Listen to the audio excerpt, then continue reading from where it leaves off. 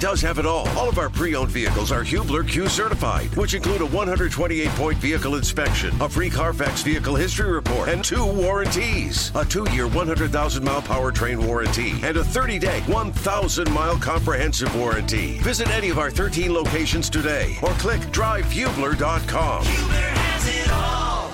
Good morning to you on a Monday, on a holiday Monday, and should begin the show by obviously and understandably recognizing the reason why it is a holiday today, Dr. Martin Luther King, and a day to reflect upon not only the trials that he undertook, the courage in which he had to stand for the equality and the civil rights for all in this country, but obviously to allow all of us to continue as free individuals in the United States to be able to talk about sports and other such things, not necessarily even for the three of us in here, but rather for those who did not have the same rights some 40, 50, 60 years ago, as recently as that may be, as, say, my grandparents, great-grandparents, and etc. So for the opportunity for all of us to continue the vision and the dream of Dr. Martin Luther King, good Monday morning to you on what, Kevin, in reality is a day where there's a ton of sports to talk about and some pretty incredible things that happened over the weekend in the world of sports. Certainly, and yeah, I'll echo what you said there at the start. Courage is the word I think of quite often when Dr. Martin Luther King's name comes up, so certainly honor him today, and I think with our ownership group, Urban One, I know they're doing something tonight on one of their TV stations, TV One, involving Bobby Brown, Pharrell, the 50th anniversary of hip-hop, so if you're looking for something tonight to check out, I would encourage you to go down that path. Yeah, it is obviously a busy weekend. You know, anytime the NFL playoffs get underway, especially with stretching the game to Monday, but we've got some afternoon appointment television today. No JMV on our airwaves today. That's because Pacers and Bucks have a 2:30 tip from Milwaukee. So our coverage will begin at 2 o'clock. JMV is actually going to join us in the 8 o'clock hour. We figured, hey, if he's not working his normal slot, let's wake him up anyway. Well, he's been in the gym getting jump shots up for the last hour or so. And ironically, at 2:30 as well, it'll be Purdue and Michigan State from East Lansing. So some afternoon big-time hoops, I would say. Certainly Purdue at Michigan State. And then tonight, of course, we'll round out Wild Card Weekend with Dallas at Tampa. Boy, we're 5 games into it, and I would say, honestly, you could argue Seattle-San Francisco is entertaining for 2.5 quarters. We have had some darn good football here from an NFL standpoint. Yesterday's games, all 3 of them, terrific. And then, of course, Saturday night, that comeback by the Jags. I tweeted at one point on Saturday, I go, the AFC South should play all their games in London. After Jacksonville's comeback, maybe they should play like in Bermuda. They can get a little bit closer to the United States after that comeback by them, one of the greatest in NFL postseason history, and now they will travel to Kansas City coming up on Saturday. One of the questions that I had for Mark when I came in this morning, and we had discussed this when this circumstance kind of rose its potential. Now we know with the matchups that Cincinnati will go to Buffalo. Now, I was curious because Cincinnati finished the year at 12-4, Buffalo at 13-3. Obviously, that means each of them playing 16 instead of 17 games. We know why. Had Cincinnati won that game, had that game happened, DeMar Hamlin never gets hurt. If Cincinnati had won that game, they would be 13-4. Buffalo would be 13-4. Does that mean that Cincinnati wins the tiebreaker of the first tiebreaker, which is head-to-head, and that game actually would have been in Cincinnati? Yeah, Cincinnati fans are none too happy about that. And that's why I'm confused by this. If they've already predetermined they're moving the AFC Championship game because that game could have impacted the standings, why are they not playing this game on a neutral field? Yeah, that's a good point, because obviously the game was deemed no contest. So it's not like Buffalo and Kansas City finished with the same record, right? Did they have the same amount of losses, I guess? Did Kansas City and Buffalo have the same amount of losses? Kansas City 14-3, Buffalo 14-3. So maybe that was the difference on that, which doesn't make sense. How did Buffalo and Kansas City play the same amount of games? Buffalo didn't play. No, Kansas City 14-3, Buffalo 13-3. They both have 3 losses. Gotcha. So maybe that's what they decided to go with. Kansas City went 6-0 in their division. That would be the first tiebreaker. The first tiebreaker would be conference record. Had Buffalo won, they would have a 10-2 conference record. So they would have had that tiebreaker. Second tiebreaker, Kansas City would have won. So I guess they went off losses because Buffalo and Kansas City have the same amount of losses. They deem that neutral field. So if Buffalo and Kansas City both win this weekend, that'll be Atlanta for the AFC title game. Whereas Buffalo and Cincinnati, they don't have the same amount of losses. I guess that is why Buffalo gets to host here coming up. I believe that is Sunday. And then, of course, tonight we've got Dallas and Tampa. So far, we've had all 5 overs hit. So for our betting audience out there, they've been entertaining games on the scoreboard. And the underdog is hit in 4 straight playoff games. Really? So does that mean Tampa in the over tonight? Do you think Tampa wins? I mean, it's in. Mm-hmm. Mark and I both were. We have that bet going or what? Are we betting or what? The beer? Well, that's already been so you guys are even right now. Did you both take Chargers? Yes. No, and you both. No, he took the. Hold on. Yeah.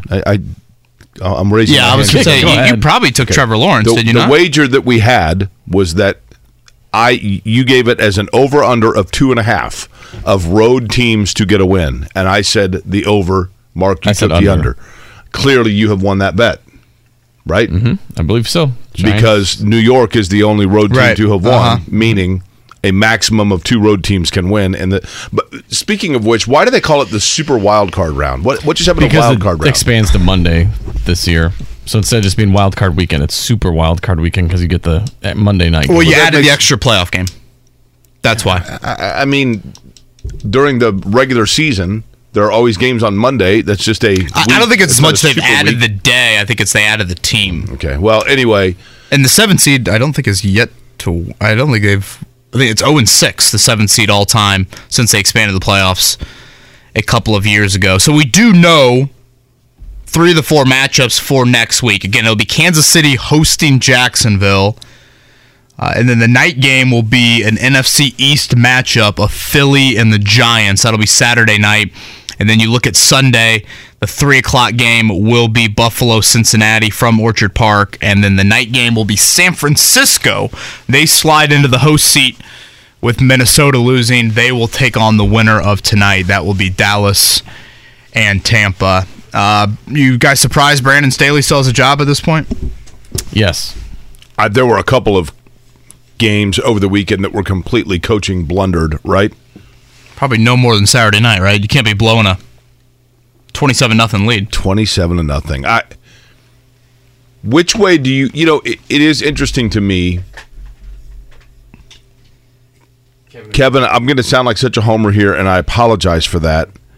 But because I obviously was a fan of Clemson and am a fan of Clemson, and that's where Trevor Lawrence played. But for so long, I have said that Trevor Lawrence reminds me of a young Peyton Manning. I mean, there are so many parallels to me that I can see, and I know that feel free to laugh at that and say, Jake, you're crazy. He's not near as good. I get it.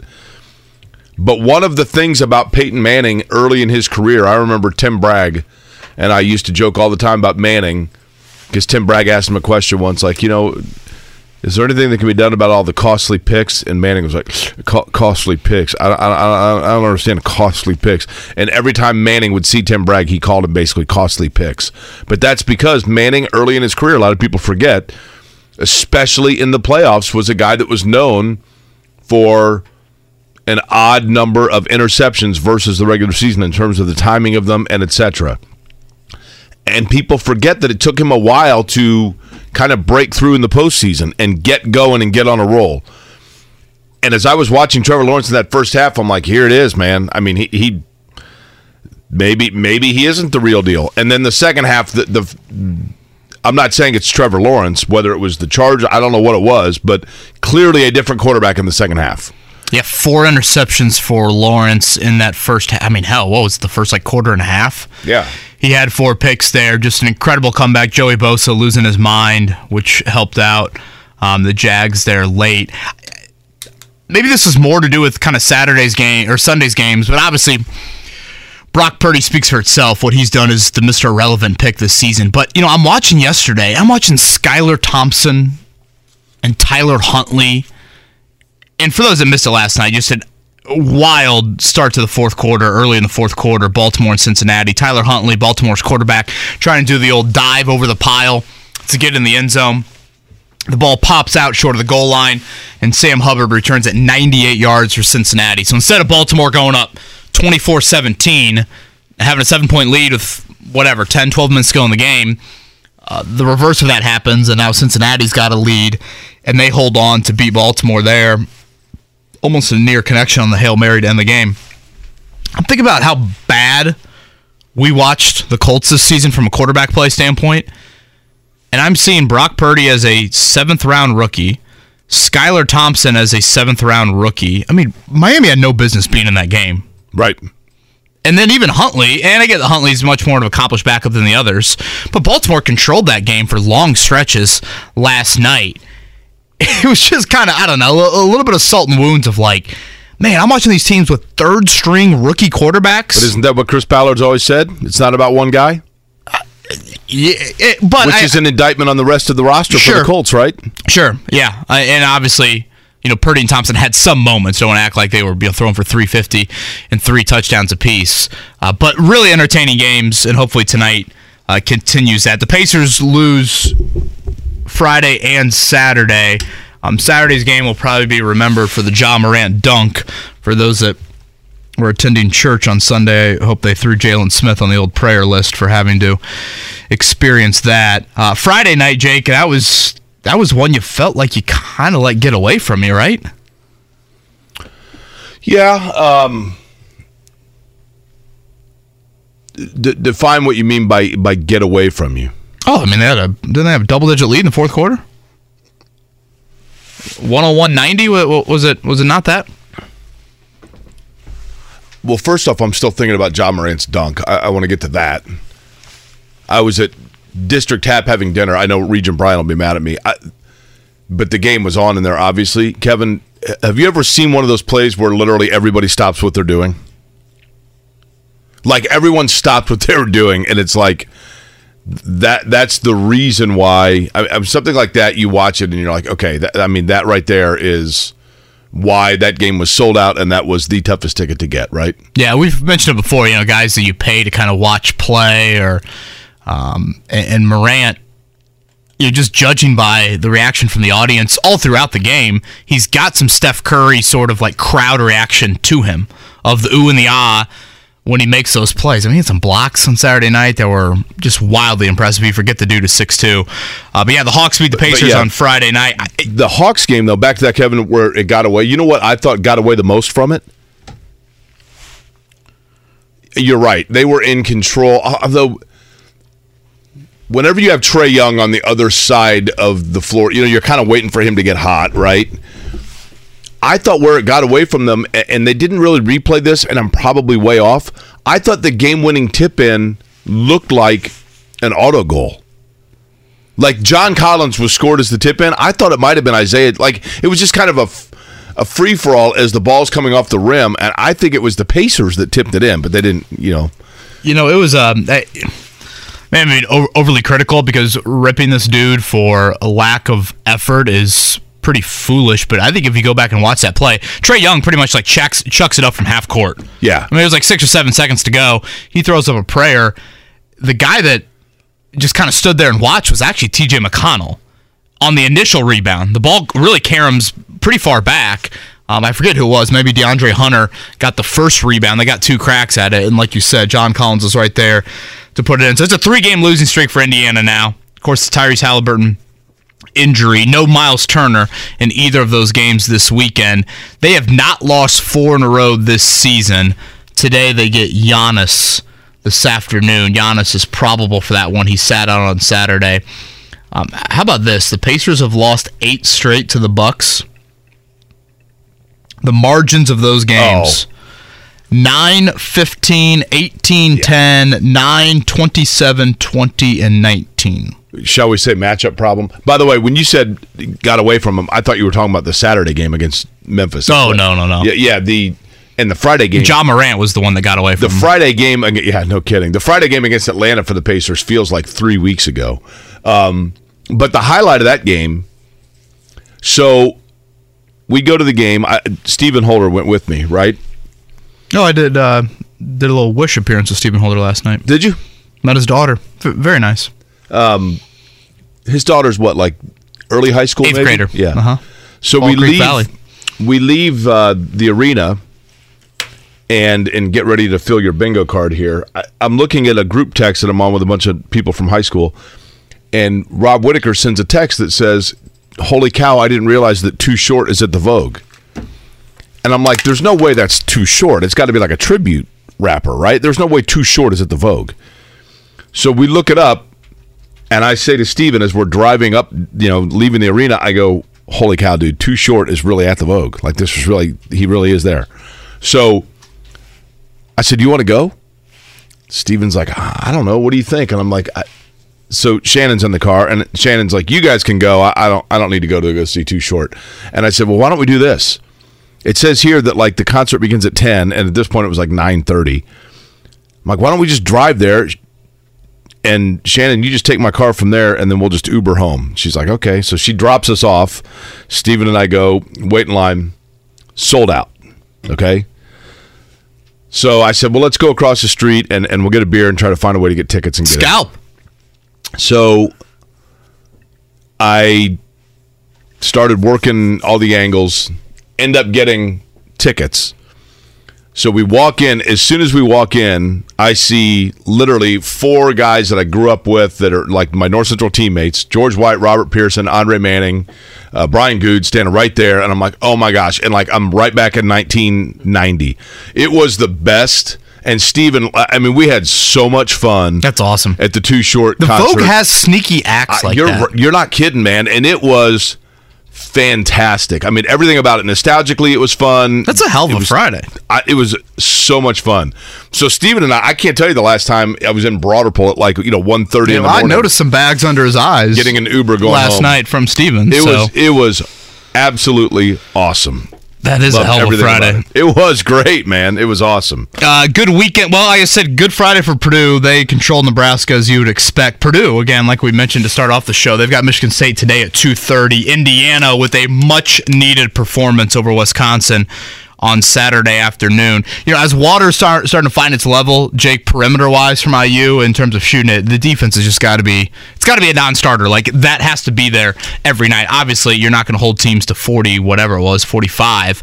But really, really just kind of a must-have performance in January from Mike Woodson's bunch. Yeah, no question about that. And you got to give them credit, Kevin, for, Wisconsin is not an easy team to offensively hit the throttle on, right? And, they're hanging around in this ugly game. And then in the second half, they were like Trevor Lawrence, right? I mean, the second half, they kind of turned it up and they get going, right? It was one of those games, 21-20 at halftime. It'll make your eyes bleed watching that first half. But I had the feeling like whoever gets up 7 or 8, the game will be over. And Indiana, boom, right to start that second half, stretched, I think, to double figures in Wisconsin. It was not coming back from that one. So 63-45 for the Hoosiers. They are at the Fighting Illini coming up on Thursday. Where are we at Colts head coaching search? It seems like they did obviously a flurry of interviews there, but does it feel like now they probably, although Jim Harbaugh has yet to be named as one of the interviews, right? No Jim Harbaugh, no Jeff Saturday yet. Yeah, I guess you're right. Although Saturday, you would think, will Saturday get an official interview? Or my thought was they just, let him take the week. I mean, they know that he obviously wants the job, right? Yeah, I think it was, let him get this week. Not, necessarily a ton of exit interview stuff, but just kind of take a deep breath, get through the candidates the external candidates that they wanted to interview. And then I fully expect him to interview this week.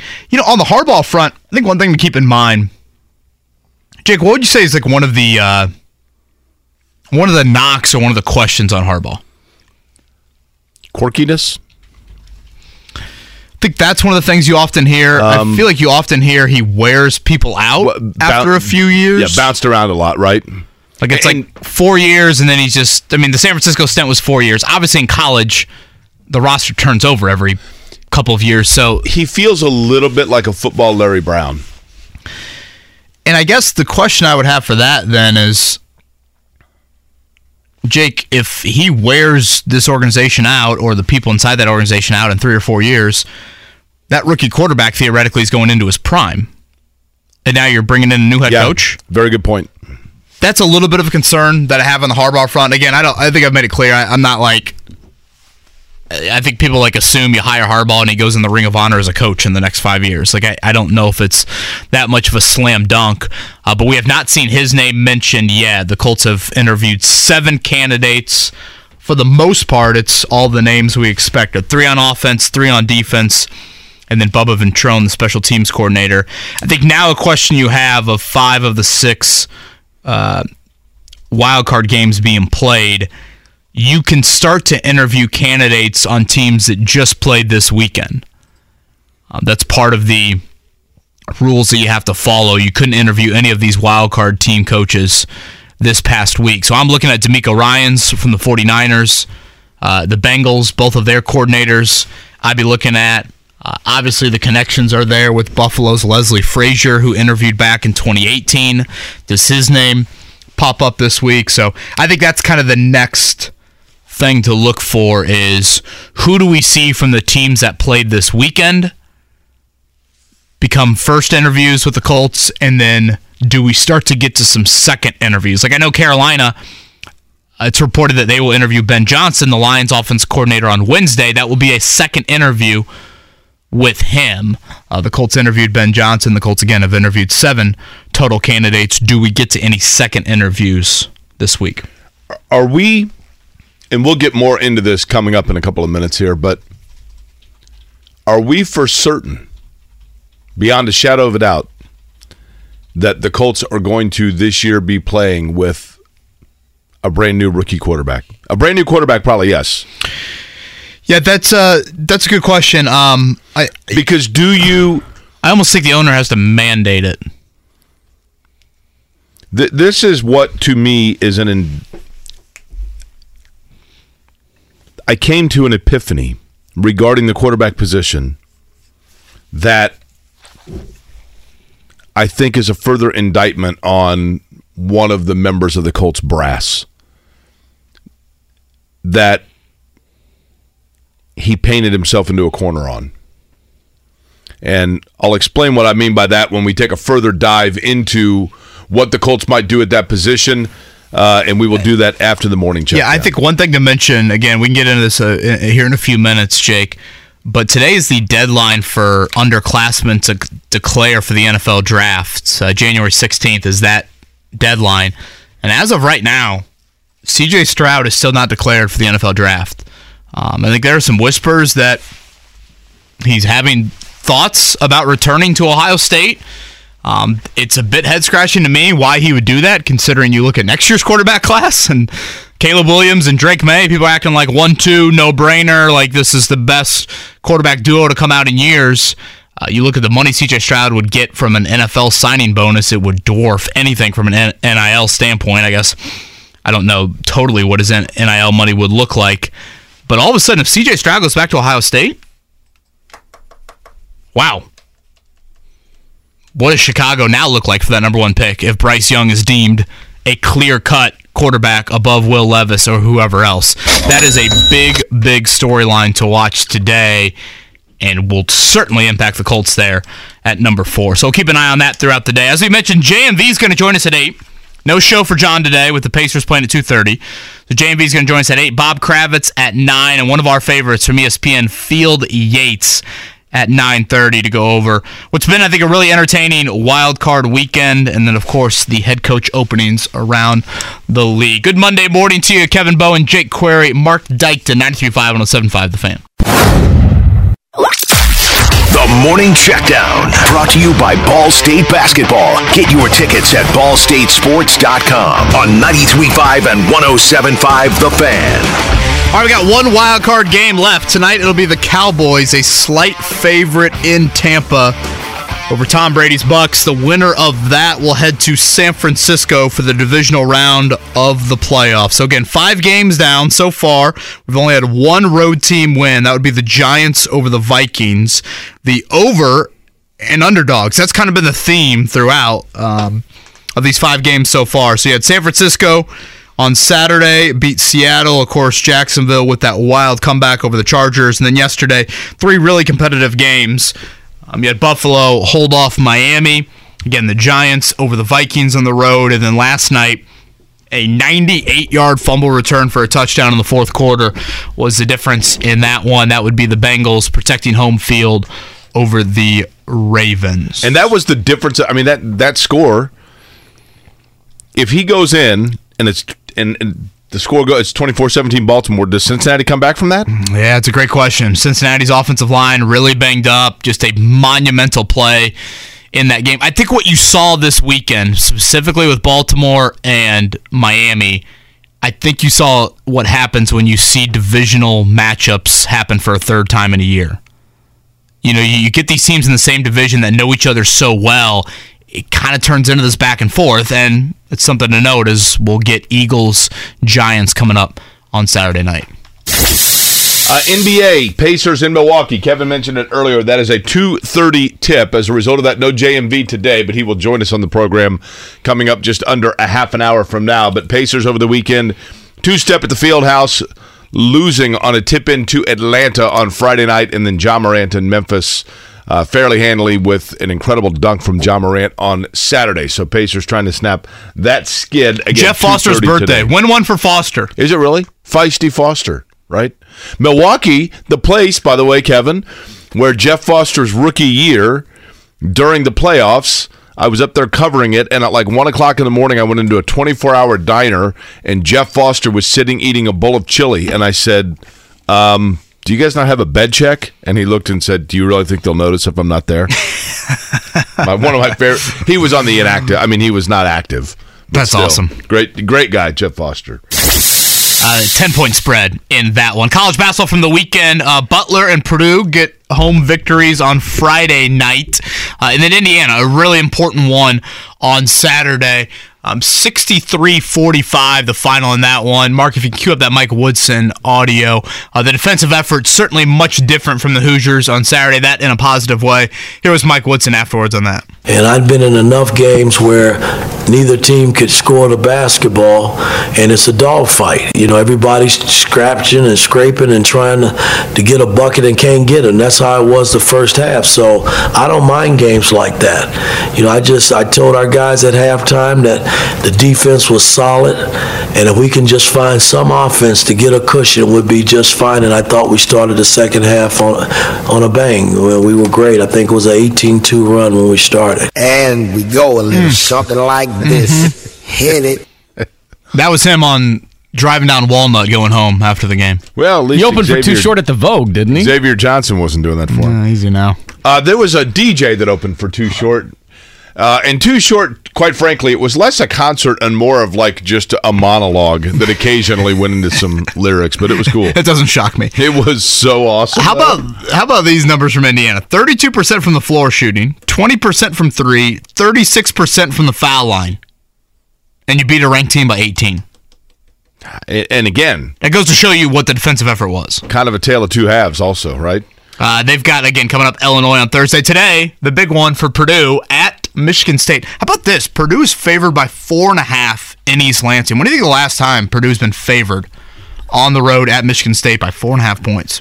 And Michigan State still, to me, every time I think like at Michigan State, I just think like, oh man, like, you know, that impossible game. Is it? You know, I mean, there's a little bit of like an intimidation fact. I go all the way back to the Breslin Center of just like this raucous environment. But it should be a good one today for Purdue, no question about it. 400th win for Matt Painter on Friday night, one of 5 Big Ten coaches to accomplish that feat. So pretty impressive run that Matt Painter's had in West Lafayette. All right, we'll update you on the Colts head coaching search. Again, JMV going to join us coming up at 8 o'clock. Bob Kravitz at 9 and Field Yates at 9:30. Again, today, you got some afternoon basketball. The Pacers and Purdue both playing at 2:30. Tonight, you've got the NFL wildcard game, but some big college football news that certainly will impact the Colts in the draft. We'll explain more coming up next. Whether it's audiobooks or all-time greatest hits, long live listening to your favorites. Learn more about Kisqali Ribociclib 200 milligrams at KISQALI.com and talk to your doctor to see if Kisqali is right for you.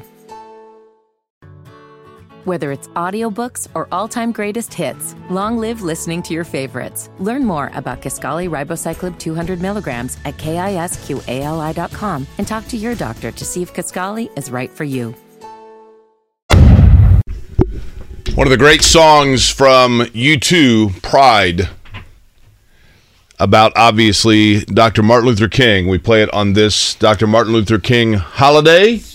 Good Monday to you. Jake Query along with Kevin Bowe and Mark Dykton here as well. It is Kevin and Query on 93.5, 107.5 The Fan. We will get into the Colts coaching search, kind of the latest on that in just a minute. A couple of questions I had for you, Kevin, first.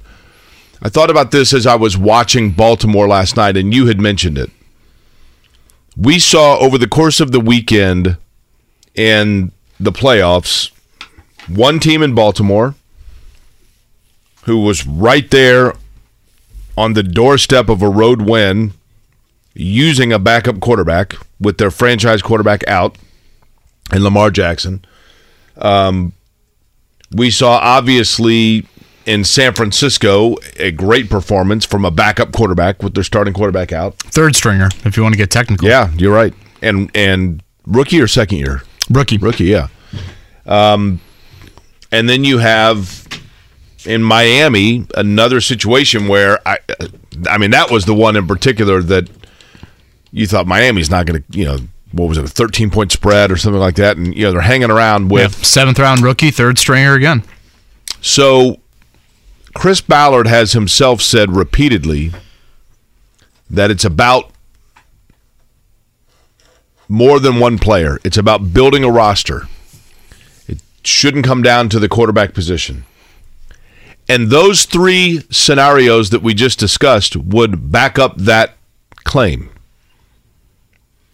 Which then begs the question, if this year in Indianapolis with the Colts, they were themselves in situations where they had to go to the backup quarterback or the number 3 quarterback, and in the Colts case, in that locker room, perhaps the gap wasn't as great 1, 2, 3 between quarterbacks as they are with other franchises, but nonetheless, the games that we saw this weekend with backup quarterbacks or non-regular starting quarterbacks keeping their teams in contention in the postseason, that would indeed validate Chris Ballard's claim that it's about more than just a quarterback position to be a competitive football team. Which then begs the question of, what does it say about the Colts that they were a 4-win football team and the one area that he has never addressed is, in fact, quarterback? So the areas that he has hyper-focused on, he has built a team that, by his own blueprint or design, other teams are validating his mindset, but his own efforts itself with that mindset is a 4-win football team. Yeah, and again, Jake, that is where, if I'm Jim Irsay, I have the biggest question for Chris Ballard. Because let's separate two things for a second. Let's separate Ballard's philosophical approach. Like, okay, his approach is his approach, okay? So let's focus in on that for a second. But his approach is not leading to results that are deemed acceptable, promising, playoff appearances, division wins, et cetera, is not at the level that Jim Irsay should think is a successful stint in 6 years. So again, if you just separate, like, you can disagree with his philosophical approach, but if you just evaluate him on his own approach and you look at the failings of that, that is where I come back to and say, wait, you told me this was the proper path. And I might have been skeptical about going down that path in the first place, but we are down that path and we're lost. And the offensive line, the highest paid offensive line in football, failed us. And the defensive line and all these draft picks that you have invested, when the fourth quarter comes around, they're library quiet and trying to make a big play to ice a game. Those would be where I would have, honestly, probably more questions if I were Irsay, because, again, that is what Ballard believes in. I always thought it was laughable, that comment he made at his first ever press conference about it's not about one guy. Jake, look at how much money quarterbacks get paid in the NFL. Doesn't that tell you everything? Right. I mean, like, if you just went off average salary of every position in the league, the quarterback makes that money because, like you saw with Peyton Manning here, that position is supposed to kind of be the rising tide, if you will, of lift these ships up around you. My concern is this.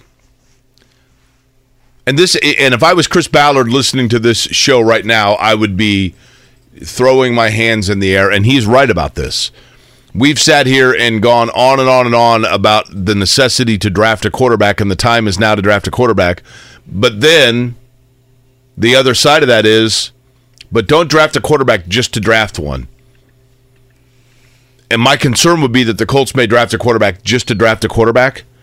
And if I'm Chris Ballard, they go, what do you guys want me to do? You've been telling me forever I got to draft a quarterback. Now I draft one, and you're telling me I'm only doing it because I had to, and I just took a guy to take a guy.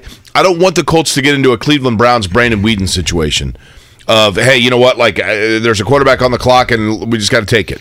But Jake, the counter to that would be, what over the last 4 years all of a sudden makes you think that the path the Colts have gone down has led to some great amount of success? Right.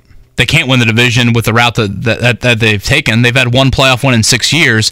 It's not like they're even making somewhat January type traction with the path. Like, to me, I made the baseball analogy several times. You've got to get the bat off your shoulders and at least swing at a pitch. They refuse to swing at a pitch in drafting a quarterback. Again, it's not easy, but you look at the AFC, there's 4 teams left. Where were those 4 guys drafted? So you've got Joe Burrow, who was number 1 selected overall, right? Okay.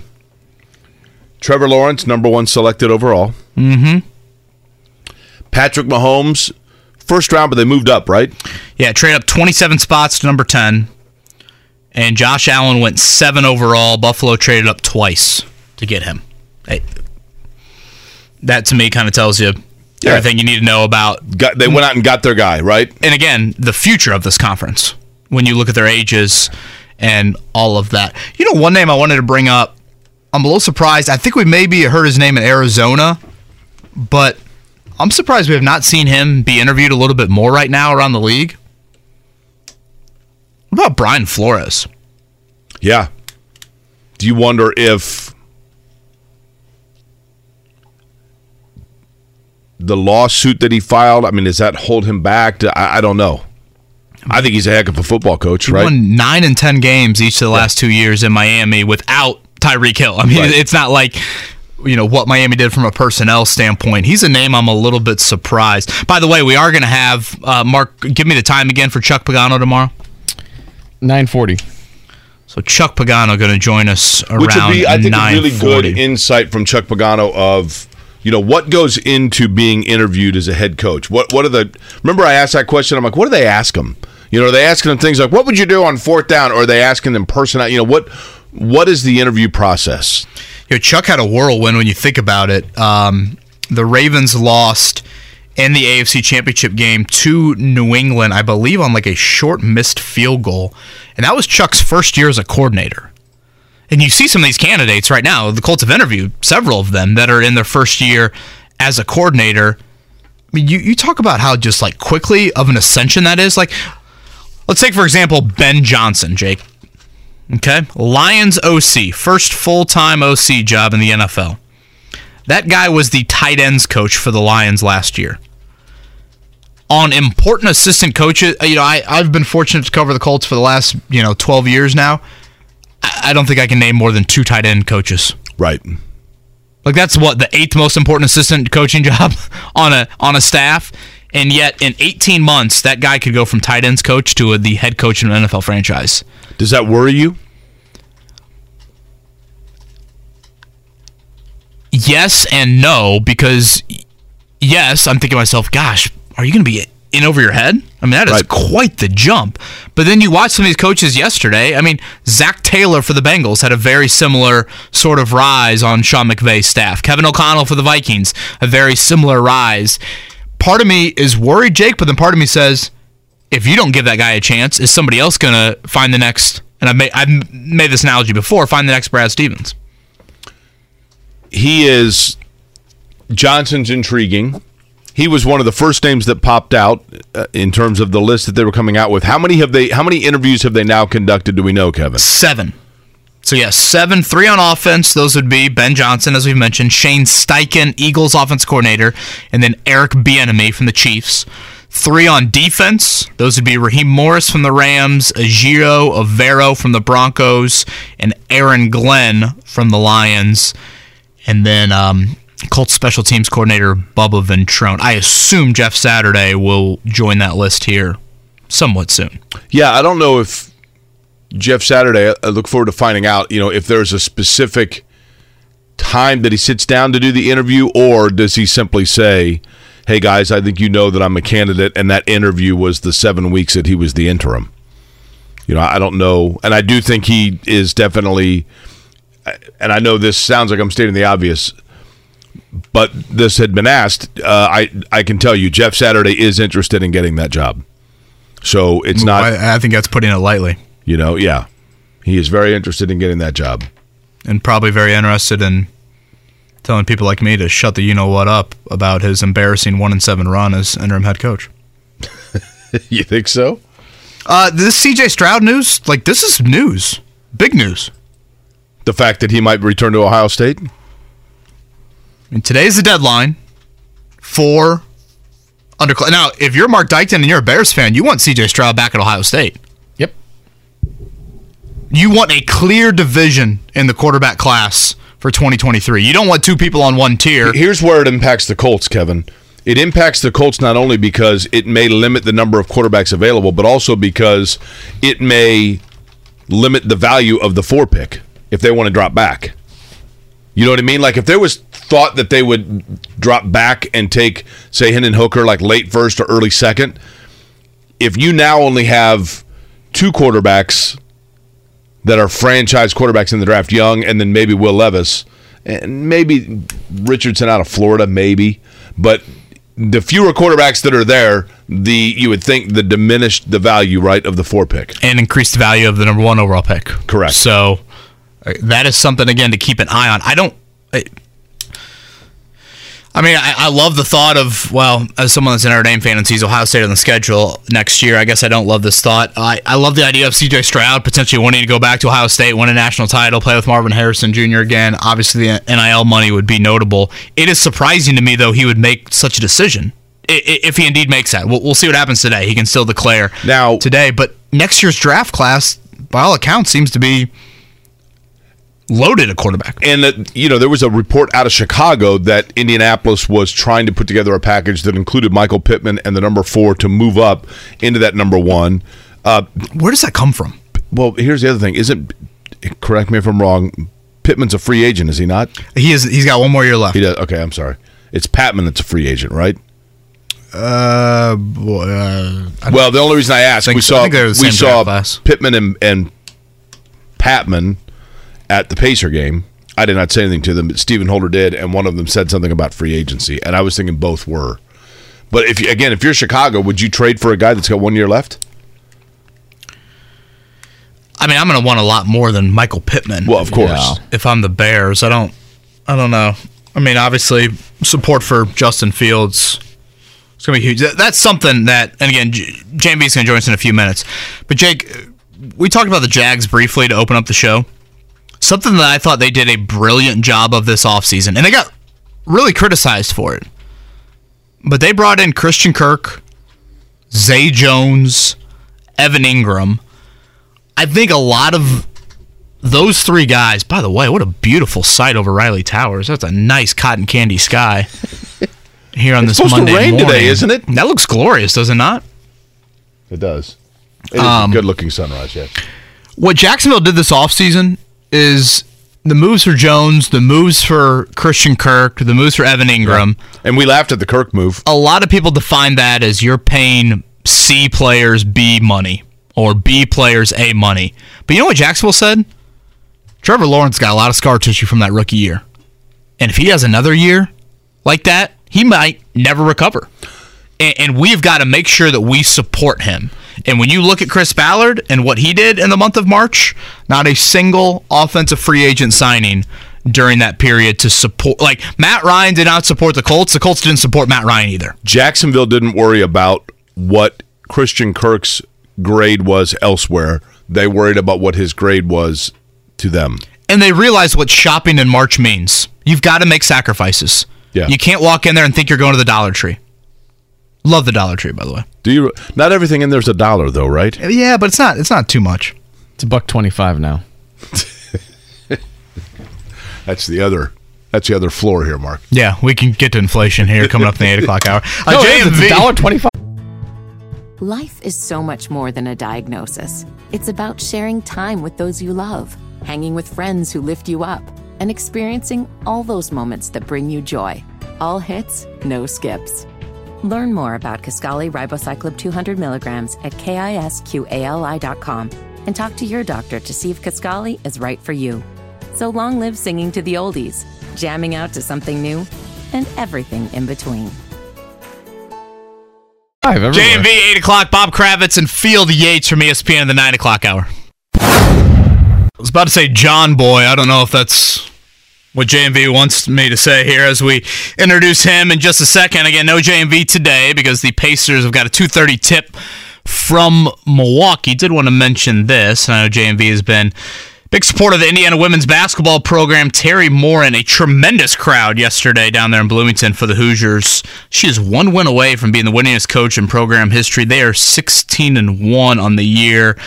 Obviously, the men get a big win over Wisconsin on Saturday, and the women come back yesterday and pummel the Badgers. So another tremendous season down there. Battling some injuries, too. Looks like they're getting a little bit healthier, but the Indiana women having a great season. Let's head to the Payless Liquors hotline. You obviously hear him from 3 to 6 on a daily basis. You'll not hear him today, though, so we decided to have him on. Morning hoops, John, at Southport today? I played yesterday, and it was such a freaking disaster. I got mad and cussed and then didn't go back in today. So I'm actually sitting in the truck right now. Mark caught me. I was rubbing CBD oil that I think is illegal here all over my body in preparation to try to go back midday and play. I didn't do morning. I'm doing midday. You know, it's always good, Jake. We have guests rubbing oils on their body at 8 a.m. in the morning. Yeah, right? I got a little worried there. Yeah. You know, early in the morning, sitting in the truck rubbing. I was like, okay, here we go. So what happened yesterday? A little balm, a little bit of oil. I sucked. I couldn't shoot. The rims were too tight. It was too cold in there. You know, Jake, you played basketball before, right, Jake? I know you have too, Kevin. I mean, it's never our fault. It's actually what else is going on in there. You got to turn the heat up a little bit. You got tight rims, even with the Marion County tournament ending. I thought those guys maybe would have banged on the rims a little bit, but they're still really tight. And it certainly had nothing to do with my jumper. It had everything to do with what was going on around me. Well, how about the kid? Where was it in the state where the kid broke the backboard? Yeah, the Purdue commit. Brownstown Central. Yeah, Jack Benner, who I believe is going to Purdue. That's right. To play for Matt Painter. Dunked and did a Jerome Lane right there on that rim at Brownstown. They actually had to postpone the game. They couldn't. And I always wondered that, Jake and Kevin, you ever wonder what would happen if somebody would have broken a backboard like Jerome Lane did back in the 80s? And I guess we found that out because Silver Creek had to go back to Sellersburg after that and postpone the game because they did not have a replacement. John, what had a leak in their gym a few weeks ago, like third, fourth quarter, and they had to go upstairs to their auxiliary gym and finish it. Seriously? Yeah. Which I love. I mean, I love. Just obviously, you can't do it every night from an attendance standpoint. I think of now. There's one other guy that I think of with shattered backboards. Obviously, Shaq was a big one. Daryl Dawkins, but Darvin Ham also, who had a cup of coffee with the Pacers, he broke a backboard too. Was that in the tournament or right before the tournament?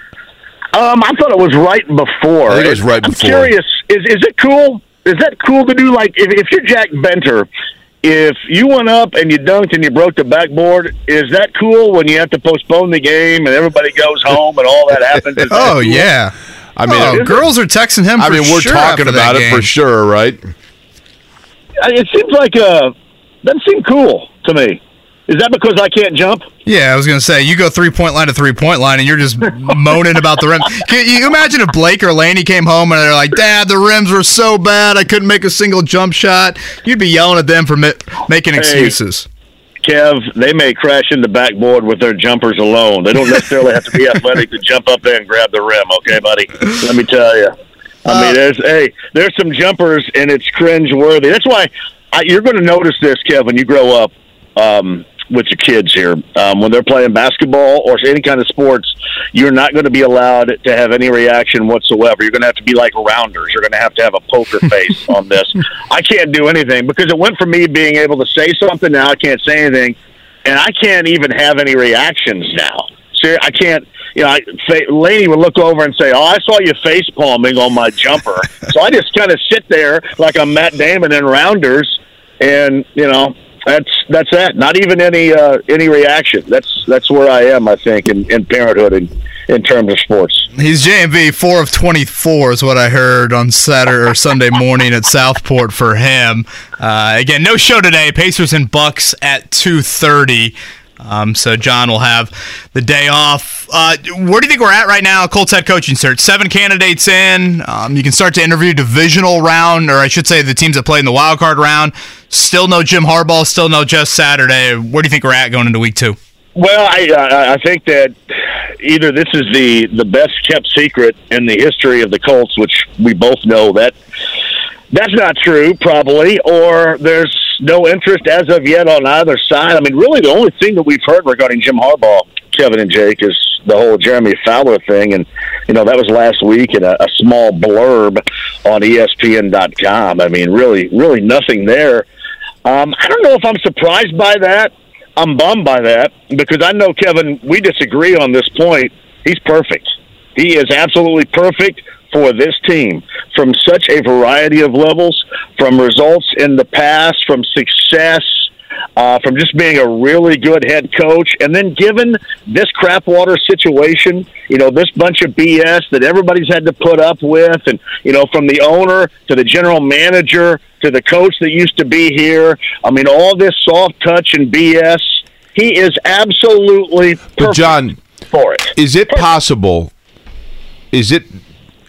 feel free to tell me I'm a moron here, is it possible that Jim Harbaugh is such a natural fit with a history of the franchise that he wouldn't necessarily go through an official interview, and that if he simply says to Jim Irsay, look, I'm interested, that is enough right there?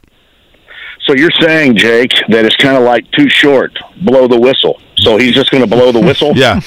Right? By the way, man. And then he's coming down here. I'm telling you, we'll get to that in a second. But no, Jake, you guys are right. This could be, because that is the one thing you do hear, and this is just in the rumor mill, is that there is interest on both sides, and there still is. I think Chris Ballard last week suggesting this could take, into February. You're absolutely right. I mean, he could just blow the whistle, and, hey, you know what? We want you want to come here, then all else be damned, and you come on down, and this is your gig. It could.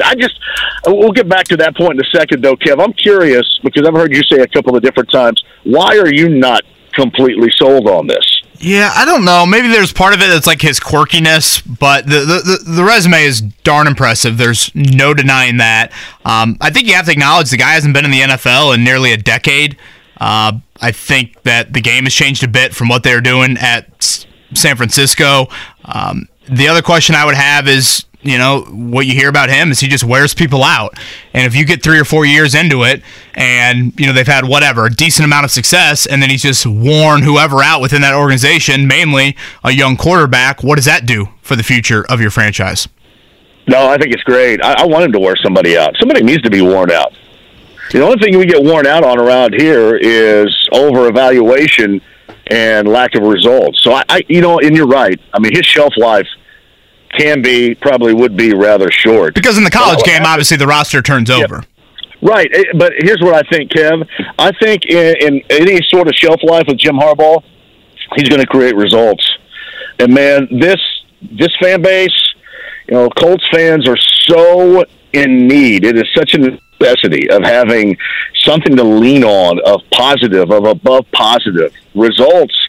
And I think he gets that thing in the blender and going quicker than anybody else. And then I think we'll worry about whether or not he's worn out somebody else, whether or not, his shelf life is fading when we get further down the road. And I think when we get further down the road, if he's the guy and that's happening, that's coming with a level of success. And that's what everybody wants. JMV, let me throw you my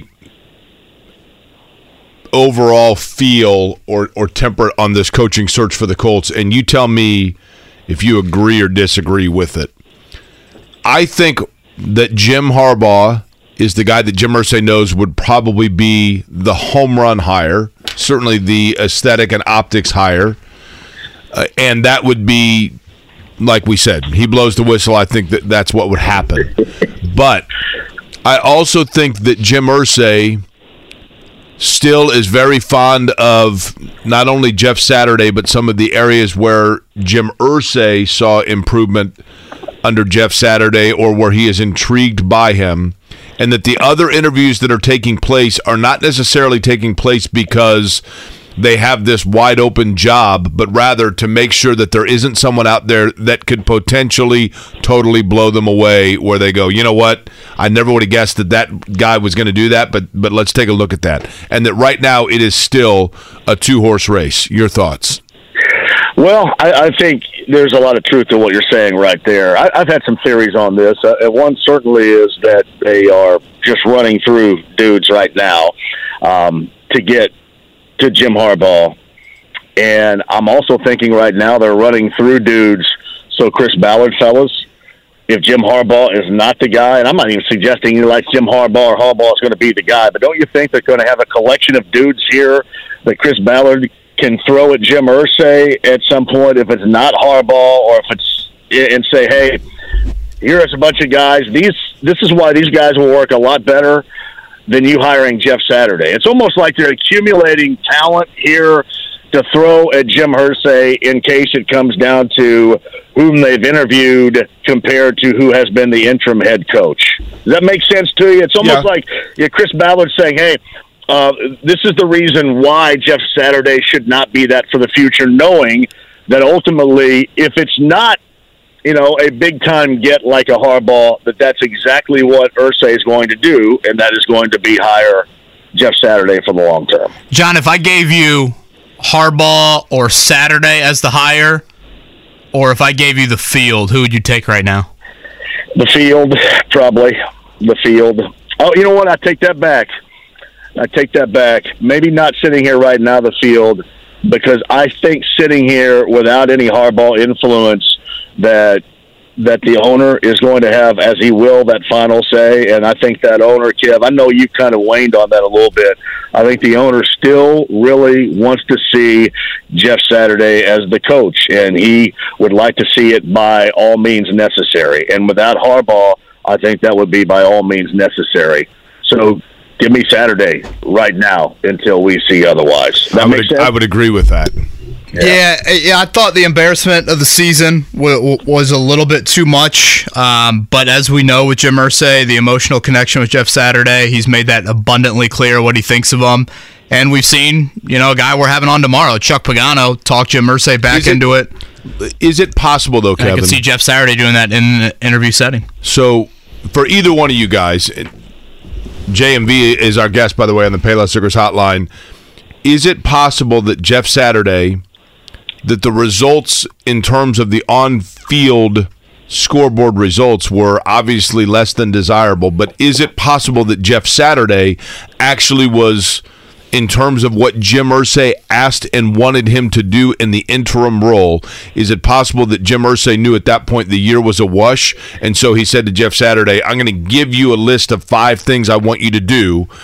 Go about those things, and the record be damned. I'm not worried about the wins and losses. Do these 5 things, assess these 5 areas, break them down, and then come back to me, and don't worry about the noise of what everybody says about the results. I believe you're talking about intel here. You're talking about hiring him to get that intel because you trust him. Hey, what is going on within my organization? Correct. That really I should already know, but for some odd reason I don't know, and I don't trust anybody else that has been on the staff or within this organization prior to feed me these results. But is it that possible, John, that that's what took place?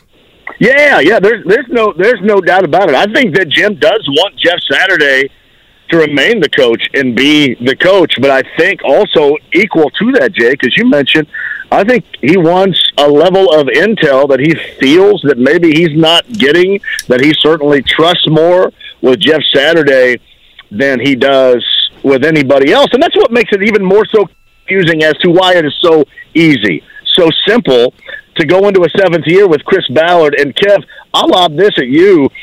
Is it because that Jim Irsay himself would not want to hire in one hiring cycle a general manager, a coach, and then also be involved in having your long-term quarterback selection coming up? If it were different like that, would Chris Ballard get a seventh year, or is he getting a seventh year because there are so many high-level decisions, in this case, this offseason to be made? Yeah, I think it's an element of ego, too. You know, I mean, he didn't fire Chuck Pagano and Ryan Grigson in the same offseason. I think you just extended Frank Reich and Chris Ballard, 16, 18 months ago. I don't think he, wants to admit, total wrong on both of that. To Jake's point about what Jim Irsay thought, there was part consultant, but Jim Irsay said, we're in this thing. 9-7-1 gets us in the dance. No questions about it. We're not tanking the season. I mean, remember the Irsay tweet after the Raiders game? Just win, baby. He had the Al Davis reference in there. They don't win a single football game after that. So it would be Irsay going back on his word, which wouldn't be the first time during all of this. Do want to get to the Pacers, John. Again, JMV's with us. 2 o'clock, our coverage today, Pacers and Bucks. That's a 2:30 tip from Milwaukee, so no show today for JMV. 10-point underdog, no Halliburton. We'll see about Turner. We know what happens when Giannis faces the Pacers. Could be the first 4-game losing streak of the season. Is this going to impact what happens in the trade deadline coming up in a few weeks?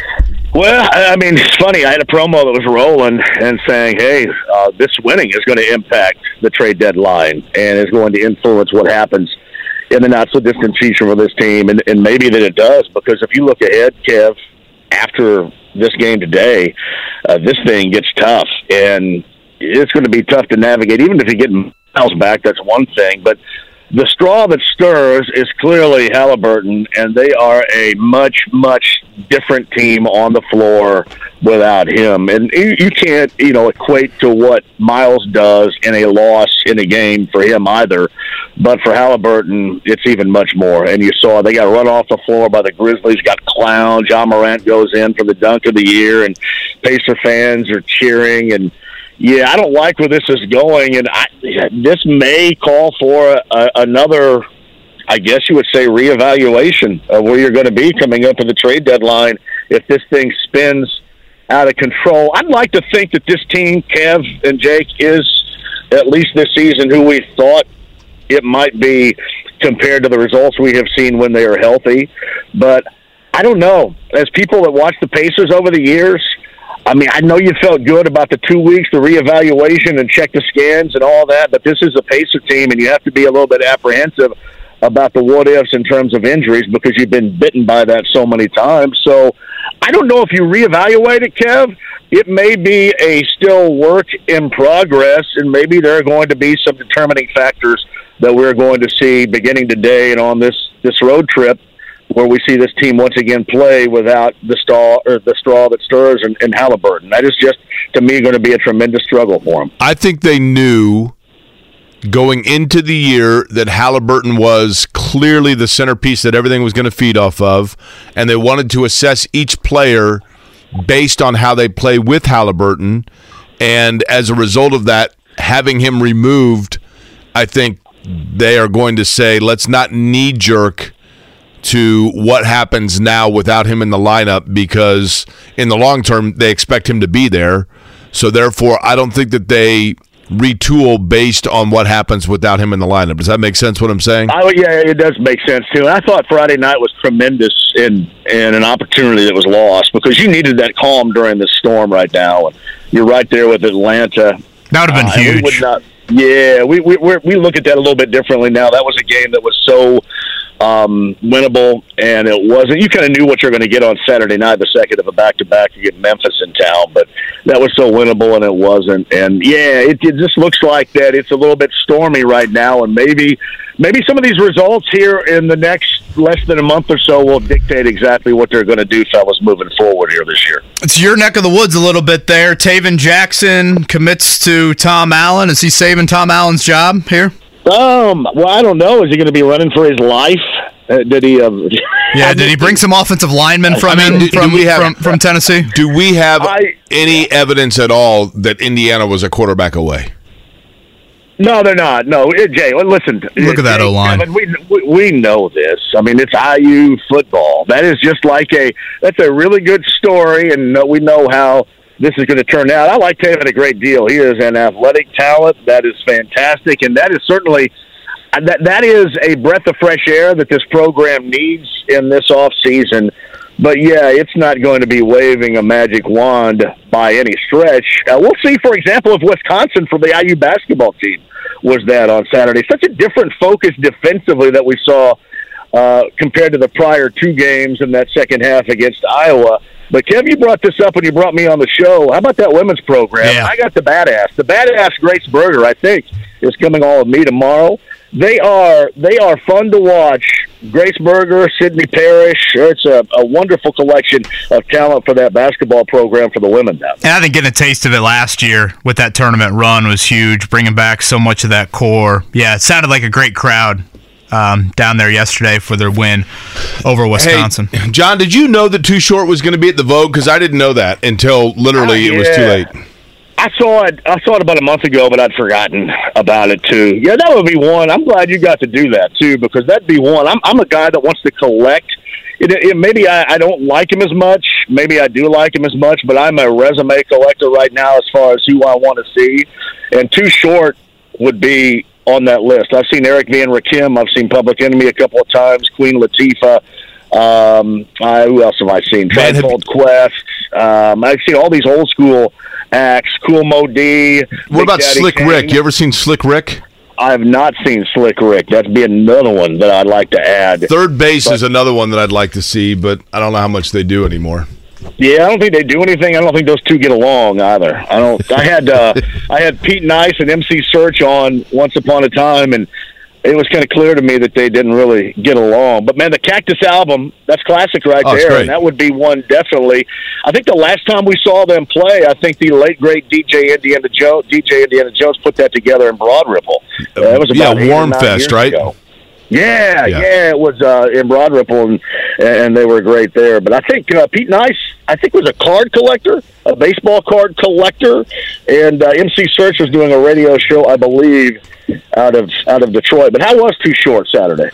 It was really good. It was great fun. It was nostalgically fun. It wasn't necessarily a concert as much as him just kind of doing like a lot of monologue on stage, and then he would break into the music would come up in the background. He would do maybe like half a song, and then he'd go back to talking about stuff. And I mean, it was great fun, man. We had a great time, and it was great to see like all my guys from North Central that were there. So we had a lot of fun. Well, we're all going. Coming up, I think March the 24th is the date for the Legacy Tour Fest, which is New Edition, Guy, and Keith Sweat at Cambridge Fieldhouse. We're all going for that. All right. All of it. It's our prerogative. Yeah, I've already got it on the calendar. I hear you and Wells talk about it every Friday. Jake, we've done this for a little bit over a year now. You think it's the first guest that's ever announced that they were rubbing oils on their body at 8 o'clock? Yeah. Oh, yeah. You know what else I'm doing? I'm doing a lot in here, too. I'm lucky. Easy now. The state of Michigan sucks really bad, and I hate it. But I have some friends up there, and they will occasionally bring down some stuff because they don't want to see me in pain. They don't want to see my jump shot broken because of the pain. So we're just testing and trialing things out. I got something, I don't know if you can buy it here. It's called CBD Eucalyptus Mint. Cooling body balm with CBD from hemp. That's what I'm rubbing. Yeah, you can buy now. CBD here. You're gonna know. I don't know if this is like more powerful than Delta 88 or what, but you can smell me coming. Let me tell you. Well, if that doesn't rip the nets, I think you're screwed today. You can smell me coming. It's not like the average Greene County person either, because you can smell them coming too, just in a different way. But you can smell me. You can smell me coming a mile away with this stuff. Yeah, right usually as soon as you hit 37, you can smell Greene County there. Yeah, I mean there it is. But I'm going to give this a try and see what happens. But fellas, man, thanks for inviting me on. I appreciate it. I'm really sad I don't have a show today. So tomorrow at 3, you'll be back, right? Tomorrow at 3, I'm going to be back, and we'll have a fantastic week. And I mentioned Grace Berger, whom I have a great deal of respect. I love watching Grace Berger play back from that injury in that Las Vegas fiasco on that floor in the ballroom. And Grace, I think, is coming on with us tomorrow as well. And then we'll continue to follow a lot of the local stories of Colts and Pacers' interest as well. Fellas, continue to do a great job with you guys and Mark in that studio and keeping us informed. Does everybody know how lucky we are? Does Indy know? We are. We are extremely lucky. You guys are so. Indy is so lucky to have you guys. Wow, it's incredible. Seriously. I was going to say the oils are talking now. Can we clip that out for a promo? That's right. Hey, man, and then I come on at 3. Are you smelling the CBD oils as well? Is that what you're doing? It's the eucalyptus. Yeah. Heavy scent right here, fellas. That's what I'm doing. Shoot it well today, John. That's JMV right there on the Payless Liquors hotline. Do you know why wasn't happy about how he shot it yesterday morning at Southport. Do you know why koalas sleep 23 hours a day? Is this going to be a joke? Or no, I'm being totally serious. Mark, do you know? I'm sorry, I was talking to John. What? Do you know why koalas sleep 23 hours a day? I think that was a Wordle the other day, by the way. It was a Wordle, that's correct. Koalas sleep 23 hours a day because while John is putting the eucalyptus on him, the only thing that the koala digestive system can actually break down is eucalyptus leaves, which has not only an oil in it that causes them to sedate, but also it does not have enough caloric intake for them to have the energy to be able to do things more than like 1 hour a day. I feel like it's kind of like Jake. John is rubbing eucalyptus on him, and I'm just eating it and then going back to sleep. I right? didn't need that image in my head. Boy, 10:17. Jake will be in REM sleep today. 21 hours a day. I'm asleep. That's Bob right. Kravitz, 9 o'clock. Field Yates, ESPN.com. Again, for those that missed it, no JMV today. 2 o'clock, our coverage begins. Pacers and Bucks. So that's why you heard John on with us. Abbreviated noon to 3 show coming up. But for now, morning checkdown. The Morning Checkdown, brought to you by Ball State Basketball. Get your tickets at ballstatesports.com on 93.5 and 107.5 The Fan. It's been quite the entertaining wildcard weekend so far. We still got one game tonight. That's an 8:15 kick from Tampa. Dallas, a road favorite in that one. So far, we have only seen one road team win. That would be the Giants, 31-24 yesterday over the Vikings. Jake, what we've gotten so far is pretty much high-scoring games and the underdogs competing in those games, even though the home teams have won all but one.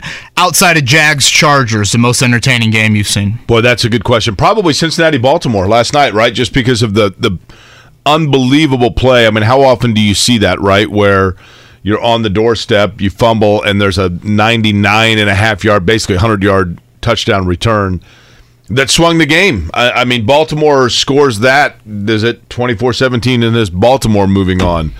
How about Miami-Buffalo? A great game. Miami-Buffalo was also, hey, credit to Miami. Even though Miami completely screwed up at the end there with the delay game, but to hang around the way they did, give them credit there. Speaking of oils, it looked like Mike McDaniel had a little hit of something on the sideline there. Yeah, was he vaping? Yeah. Well, anything to get your team in the game, I guess. When you're on your third-string quarterback and he's a rookie, desperate times call for desperate measures there. So, again, tonight it'll be Dallas and Tampa looking ahead to next weekend's game. The Saturday slate will begin in Arrowhead. That will be Trevor Lawrence heading to take on Patrick Mahomes. That is a 4:30 kick, 8:15 Saturday night. It is an old-fashioned NFC East. Giants at Eagles. The Eagles a touchdown favorite. Kudos and credit to Daniel Jones, speaking of the Giants, right? And, how college are they? I mean, they run Daniel Jones like he's... I know. Like it's Army or Navy. He's a nice player. And there was some criticism when they drafted him where they did, and it looked like that was not going to pan out, but they've been patient with him, and he has really turned it on here in the latter half of this year. Boy, Brian Dable, a hell of a hire there. What was that 4th and 8 call by the Vikings, by the way? What on earth? Yeah, the old check down to TJ Hawkinson. 3-yard pass. Yeah.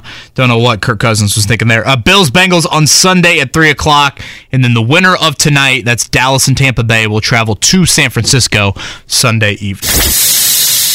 Pacers in action at Milwaukee. That is a 2:30 tip this afternoon on Dr. Martin Luther King Day. In basketball, that's not the only contest that's taking place at 2:30 of local interest. Purdue at Michigan State, also a 2:30 tip. I assume you can do it, Jake, but Matt Painter joins who in the 400-win club in Big Ten history? Ooh. How many guesses do I get here? Ooh, I thought this would be a layup for you given your Big Ten history. He's one of 5. Okay. I think you'll be kicking yourself. One layup, I would say. Henson. Lou Henson? Oh, you asking me to name all of them? Yeah, there's 5. Okay, so Knight, Katie. Yep. Henson Izzo? Boom. Is that it? Yeah. I figured that would have been a layup for you. Were you surprised that Painter's already at 400?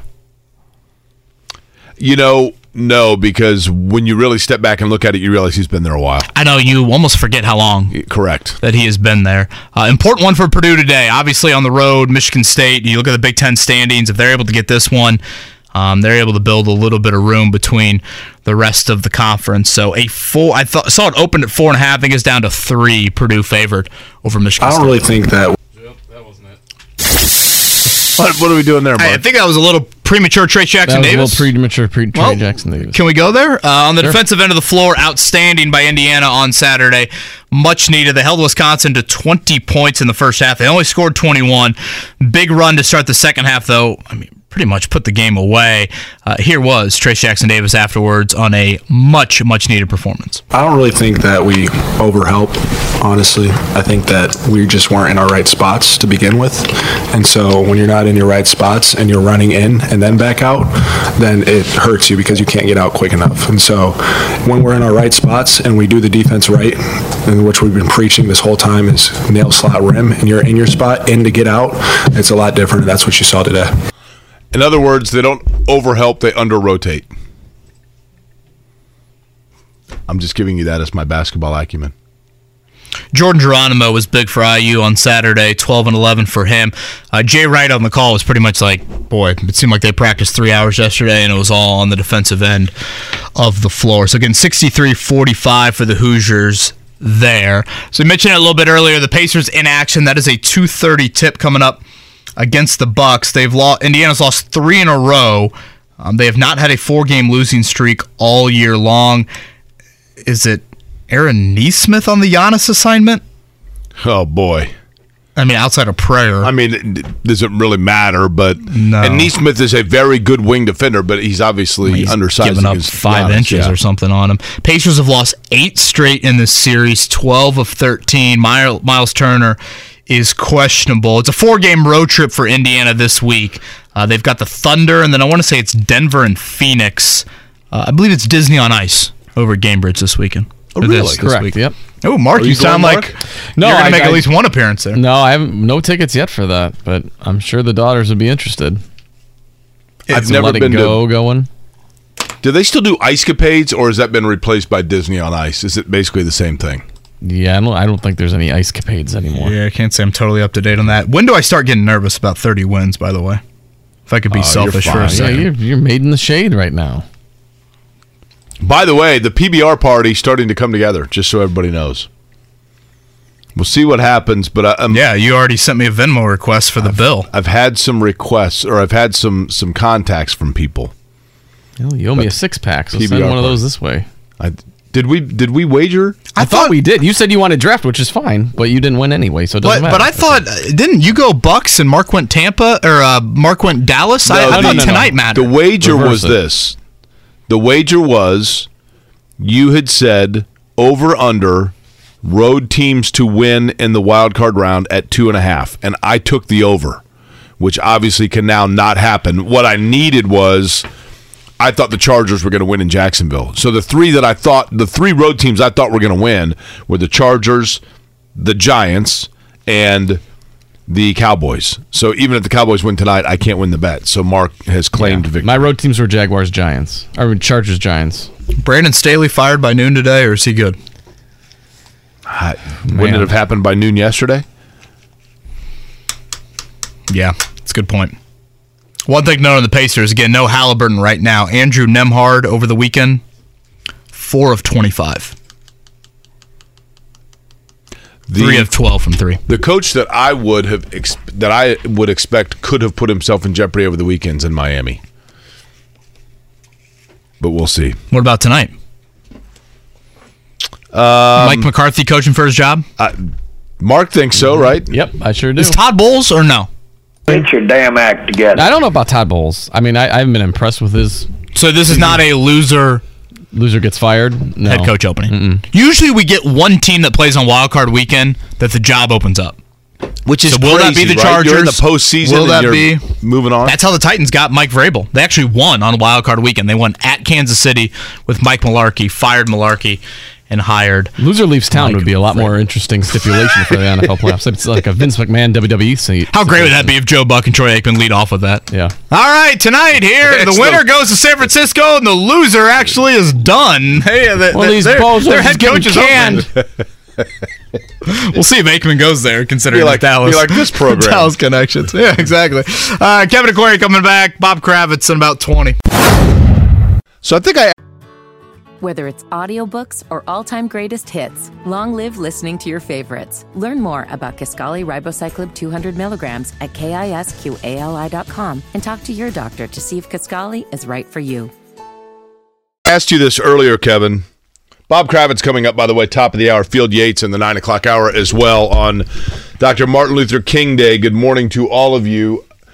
I saw a post, and I don't know, you never know especially with the NFL, sometimes on Twitter in particular, there are different accounts that have the NFL and the shield in it, and you don't know, like, wait a minute. The shield. Well, you know what I mean, the logo, right? Yeah. And you're like, is this a real NFL account? But I saw some post that said for lack of a better phrase, the GPS chip in the Baltimore-Cincinnati game claimed that Hundley had the ball, it was within like less than a foot of the goal line when he lost it. And literally everyone's reaction is, wait a minute. They have a chip in the football? Like, why are we debating like fourth downs and third and long? Bring out the chain gang. Yeah, I don't know. Is that true? I was not aware of a chip in a football. I was going to say, seems like something we need to incorporate, but yeah, I was not aware of that. Some of the bigger news of the day we'll be monitoring is C.J. Stroud. Will he declare for the 2023 NFL Draft? Jake, it seems to be like, I don't know if foregone conclusion is right, but I think we just were kind of under the assumption he would declare. Colts fans, I think if we did a poll right now, who do you want to see the Colts draft? Don't you guys think it'd be overwhelming? C.J. Stroud would be the answer to that? Yes. This from an Ohio State beat writer, Kyle Rowland. He retweeted basically the president of Ohio State's most popular NIL collective. So again, that's where a lot of this money is coming from, an NIL standpoint. And that person tweeted, "Got some big news today, ... 24 minutes ago." So I think if you look at that, you look at Ohio State's football account, their official Twitter account, you look at Marvin Harrison Jr.'s tweets, there's like a lot of insinuation that C.J. Stroud could indeed return to Ohio State. And what you think of C.J. Stroud maybe is not the bigger issue here. I mean, it certainly is at play, but if this all of a sudden happens and he returns, that theoretically puts Bryce Young as the clear top quarterback in this class. And what that does, it means the Houston Texans have got to trade up to number 1 overall, you would think, or else the Chicago Bears can just say, all right, who wants the best quarterback, and then who wants to take a chance on Will Levis, Anthony Richardson, and Hendon Hooker? Bryce Young is slightly undersized, correct? Yeah, I think you talk to some NFL people, they would say very undersized. The only hesitation that I would have about Bryce Young is at his undersize, how much of that is offset by the fact that he is throwing to receivers in Alabama that are getting clear separation, and thus he doesn't have to necessarily look over and navigate like tight windows and things like that. And is that going to be an adjustment for him at the professional level? It's a fair point. One thing to note on C.J. Stroud, Jake, the signing bonuses for the number 1 pick, $24 million. Signing bonus if you're the 5th pick, $19 million. I mean, there's no way the NIL collective is producing that type of money for him, right? Who knows, man? It's a Wild Wild West now, right? I mean, that'll be wild. Now, I did talk to somebody pretty close to Ohio State a couple of weeks ago that said that with the incoming recruiting class, they felt like they actually might lose or get some, flips, as they call it, that go to other schools because Ohio State was behind where they wanted to be with NIL. I thought Ryan Day mentioned that. Yeah. So, who knows? I think something you brought up Bryce Young and his height. Jake, remember around the draft, you were like, what is this RAS acronym? Remember that? It was like Chris Ballard, every player he's drafted has a high RAS. Right. RAS. Do you remember what it stood for? It was like raw, athletic, something or other. Basically, it means where you are on the height, weight, speed, athleticism scale. Like, are you a great track athlete? It is probably a big indicator of that. Chris Ballard, clearly that matters to him. He drafts very high-end athletes. He is of the belief that we are not drafting exceptions to the rule. I don't want to go down that path. Right. I don't want to be the one that takes risks on the exception to the rule. If he's that way at quarterback, then he's going to be much more enamored with Will Levis than he is Bryce Young. Well, there are reports that he is enamored with Will Levis, right? So that's a question I think we have to ask ourselves over the next couple of months. Does quarterback apply to all the other positions in Chris Ballard's eyes? Because if you had the Bryce Young equivalent at linebacker and you had the Will Levis equivalent at linebacker, he's drafting Will Levis 10 times out of 10. Right. Well, Will Levis has Josh Allen type feel to him, right? And a lot of people feel like Levis is extremely coachable and a strong leader. Not that Bryce Young isn't, but those are obviously traits that Ballard holds into high regard as well. So I know there might be some fans out there that's a little scary to think about because they are extremely turned off by Will Levis for just the lack of production he had in college.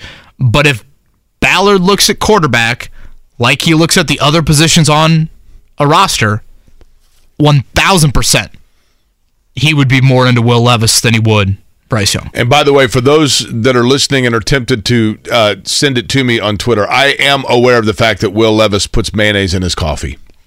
So I... Stop sending it. And the other thing is, isn't there a video of him eating a banana without peeling it? Rosie has tried that a couple times and has gotten, a couple bites into the old peel. How long would it take? I'm sure you can eat a banana peel, but how long would that take? It's a great question. You think Chestnut's ever attempted that? That's a good question also. You know that you supposedly can eat the pit of an avocado? It's supposed to be loaded with vitamin E, but I'm like, how would you eat it? No way. No way. I'm just picturing that sitting in your body for the rest of your life. Yeah, exactly. Totally agree. Bob Life is so much more than a diagnosis. It's about sharing time with those you love, hanging with friends who lift you up, and experiencing all those moments that bring you joy. All hits, no skips. Learn more about Kisqali Ribociclib 200 milligrams at KISQALI.com and talk to your doctor to see if Kisqali is right for you. So long live singing to the oldies, jamming out to something new, and everything in between. Kravitz joins us in about 10. This song was one of those that was played in the Vogue Friday night with Too Short. And the Vogue is a fabulous venue. Love the Vogue. It is great. If there's an artist that you see and you see that they're playing at the Vogue, it's a great place to see a show. Honestly, Jake, once every couple months, I just go to the Vogue calendar and look at what's upcoming just because I feel like there are these sneaky acts. Totally. That I couldn't believe. I was like, because you had no idea until you were at the Pacer game. You said we were leaving the Pacer game. I was like, we're walking out, and I see a text that says too short, and I said to Steven, I'm like, that can't be actually too short, right? I mean, it's got to be some sort of a tribute or something. And I looked it up, I'm like, holy cow, it really is too short. So we went straight there, waited in line, was sold out, made a few phone calls, and then very thankfully and very appreciatively we got in, and it was fabulous. It was just a super cool and fun evening, and there are a few places in Indianapolis, to me, that just are more fun and from a nostalgic standpoint and everything else than the Vogue. I love the Vogue. I know this wasn't that night, but the next night, John Morant inside of Gainbridge Fieldhouse. Is he the most exciting player in the NBA? Yes. Because the dunk he had, the elevation that he got, and the amount as far back as he cocked the basketball, that has the potential at any given moment to happen, right? He had a couple blocks that I was like, how is he? His head is above the rim. And the story, of him at Murray State and, what Memphis was able to do from a draft standpoint. I know there's been a lot of comparisons, of course, to, boy, can Indiana replicate what Memphis did? Who's your Morant? I mean, we love Tyrese Halliburton. I love Benedict Mathurin, but Morant's at a different level. Yeah. Steph Curry is, in terms of, how many players are there in the NBA that people go out of their way to make sure that they buy a ticket for that player? The reaction from the crowd throughout Saturday night, I would put right up there with Steph. From a visiting player in a home building. I don't know even that the Pacers, who they're going to see today, and Giannis, I don't know that Giannis is at that level. I mean, Giannis is he may be the best player all around in the league, but I mean, Joel Embiid is obviously a unicorn as well, but Curry, LeBron, obviously, probably Durant and Ja Morant just have that extra energy about them. Well, Ja's still relatively new to, I would say, the NBA and then us, because I believe entering Saturday night, the fewest games Ja Morant has played against any opponent in the NBA had been the Pacers, just based off kind of luck and injuries. And I think he only played 3 games in his career against Indiana. Of course, you had a COVID season in there. Here is Ja Morant's Rivals.com. Not to take LeBron for granted, but we've seen him. Evaluation. Class of 2017, Sumter, South Carolina. Played AAU ball, by the way, with Zion Williamson. He was listed as no rating. No national, no state. Schools of interest, Murray State. That was it. That's unbelievable. I mean, literally 5 years ago, no one had heard of this guy. And here he is. That is a lesson for a lot of kids, right? It's when you look at kind of the stars in the NBA, it's interesting how you point to several of them, and it's not like they are Kentucky, Duke, Kansas products. I mean, obviously you have the international flair. Last year, 1, 2, and 3 in the MVP ballot were all international, and Giannis, Jokic, and Joel Embiid, of course, Embiid going to Kansas. But, like a Damian Lillard type, who's a much different player. I mean, back when he was at Weber State, he did have a ton of athleticism. I don't think he's not doing what John Morant's doing, but yeah, that was impressive to watch. Pacers actually had a lead in the second quarter on Sunday, and then all of a sudden, on Saturday, Morant got back in the game, and that quickly changed. Pacers and Bucks, 2:00 today, our coverage right here on The Fan. Again, no JMV today. We had him on earlier, so if you want to check that out on the podcast, that will be available. Purdue and Michigan State at 2:30 today. Fletcher Lawyer was outstanding for Purdue on Friday night. You're kind of waiting for him to kind of have one of those flamethrower type nights, and he did, as Purdue beat Nebraska there. You forget he's a freshman, right? Yeah. And he shot it fine, and he's played really well, but you're kind of waiting for him to have the 5 or 6-3 night, because that he can do that, and he did that on Friday. So important one today for Purdue within the Big Ten standings. Coming up next, Bob Kravitz joins us. Life is so much more than a diagnosis. It's about sharing time with those you love, hanging with friends who lift you up, and experiencing all those moments that bring you joy. All hits, no skips. Learn more about Kisqali Ribociclib 200 milligrams at KISQALI.com and talk to your doctor to see if Kisqali is right for you. So long live singing to the oldies, jamming out to something new, and everything in between. 9 o'clock hour here. Bob Kravitz going to join us right now. Field Yates, get a little bit more of a big picture view on the NFL, not only playoff wise, but the head coaching search and how that Indy job is viewed around the league. That's coming up at 9:30. But again, Bob joins us right now on the Payless Liquors hotline. Bob, I want to begin with what I thought was a really outstanding piece you had on Tyrese Halliburton up on the Athletic site for those that missed it. I get that words are words, and we're still probably in a bit of a honeymoon stage, but if you're a Pacers fan, you've got to be not only encouraged by what he's done on the floor, but he certainly acts like a guy that wants to be here. He really does, and I told him, I said, look, I'm not asking you to make any kind of commitment. I understand that it's a business and things change, but as things stand now, how do you feel about your long-term prospects in Indianapolis? And he went for it. He's really enjoying it. His girlfriend is here. His mom is living here.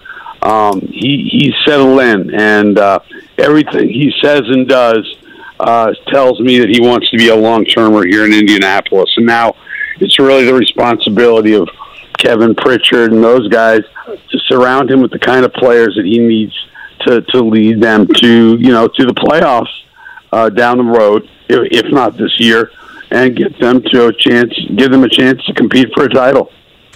For Kevin Pritchard, Bob, there has to be, and I guess understandably so if there is, but I would think that you've got to continue with Tyrese Halliburton in such a way that, like, you want to build and facilitate for him, but you also have to have your eye on a backup plan in case he changes his mind or throws a curveball at you. Because if you're Kevin Pritchard, would there not be some PTSD over the Victor Oladipo and Paul George situations? I don't think so in this case, at least not yet, because he'll be a restricted free agent at the end of next year, and then we've got him for a couple more years before it becomes he'll be a restricted free agent at the end of next year and unrestricted down the road. So I don't think you have to worry about that just yet. I think what you've got to do is, surround him with the right kind of people and make sure that he's given every opportunity to win at the level they want to win at. Again, Bob Kravitz is with us here from The Athletic on the Payless Liquors hotline. Bob, we're a week into the Colts head coaching search. 7 interviews so far, 3 on offense, 3 on defense. Bubba Ventrone, the special teams coordinator. Assuming Jeff Saturday joins that bunch, that'll be 8. Will Jim Harbaugh be on that list? I think at some point. I saw I think it was a video or something from Tom Pelissero saying that at this point Harbaugh wants to give Saturday every opportunity to interview, and he didn't want to kind of interrupt or upbraid him. That's the wrong word. He didn't want to get in the way of Saturday. I wish he would, but I think eventually they're going to have to force him to say no. And I see things on the internet. How much is true and how much is not true, I don't know. But he seems to be interested in the Indy job. So I think before all is said and done, they will talk to him. But at this point, they're kind of going through the process. They are certainly talking to a lot of good candidates who happen to be black. So the Rooney Rule has been complied with, is my understanding. From what I'm hearing, Raheem Morris was very impressive. And that doesn't surprise me, because this is a guy who was a head coach of the Tampa Bay Buccaneers when he was in his mid-30s and had some success. They had one good year out of 2.5. He didn't get much time in Tampa to get things turned around. So we'll see where that goes. Bob, Morris is a guy that, I had said this earlier, and you, give me your thoughts on this. I kind of feel like that Jeff Saturday is the clubhouse leader because Jim Irsay really, really likes him, and that's only if Jim Harbaugh does not express an interest. If Jim Harbaugh wants that job, I think it's his job.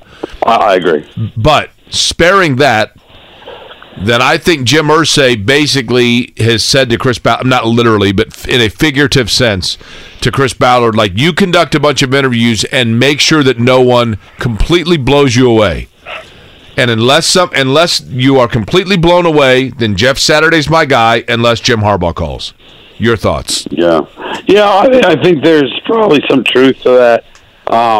The thing with Raheem, like I say, I like guys who've been head coaches before. I like guys who've made their mistakes and have learned. Look at Doug Peterson. You go throughout the playoffs. You got some guys who are second timers, and I like that. I like guys who've been humbled a little bit, who are hungry, who want a second chance at the ring. And I think Raheem would be interesting. The only thing is he's not an offensive coach. And if you're going to go out, you're going to get yourself your franchise quarterback, presumably, unless Chris Ballard's completely nuts. You go out, you're going to want either a great offensive coordinator, you're going to want a head coach who is offensively inclined. So that would be my only concern. Yeah, Raheem Morris, head coach in Tampa at the age of 32, now 46 years old. It'll be interesting to see how that plays out. Of course, Sean McVay going back to the Rams, so that opening no longer there, potentially for Raheem Morris. Again, Bob Kravitz is with us on the Payless Liquors hotline. Bob, one more for me on the head coaching front. We had JMV on earlier. I threw this question at him, so I will toss it your way. If I gave you the next Colts head coach will be Jeff Saturday or Jim Harbaugh or the Field, who would you take right now? I still think they're going to make Jim Harbaugh say no. And I still think that Jim Harbaugh does have some interest. I talked with somebody who's close to him, said he is interested in getting back into the league. As the Athletic and everybody else has reported, I'm reading these ridiculous things out of Michigan about how much him professing his love for Michigan while he's talking with various organizations. But I think we're going to find out just where the Colts stand as far as how good a job is it really. I mean, you got a front office that's a little bit of a mess. You got no quarterback. You got some aging guys on defense. So we'll find out if this is really a good job.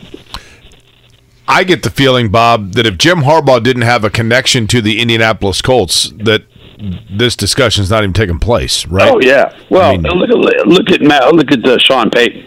I mean, Payton, with his background, he's made it very clear he doesn't want to go anywhere where there's been front office dysfunction. And God knows the Colts have been beacons of misfunction all season long.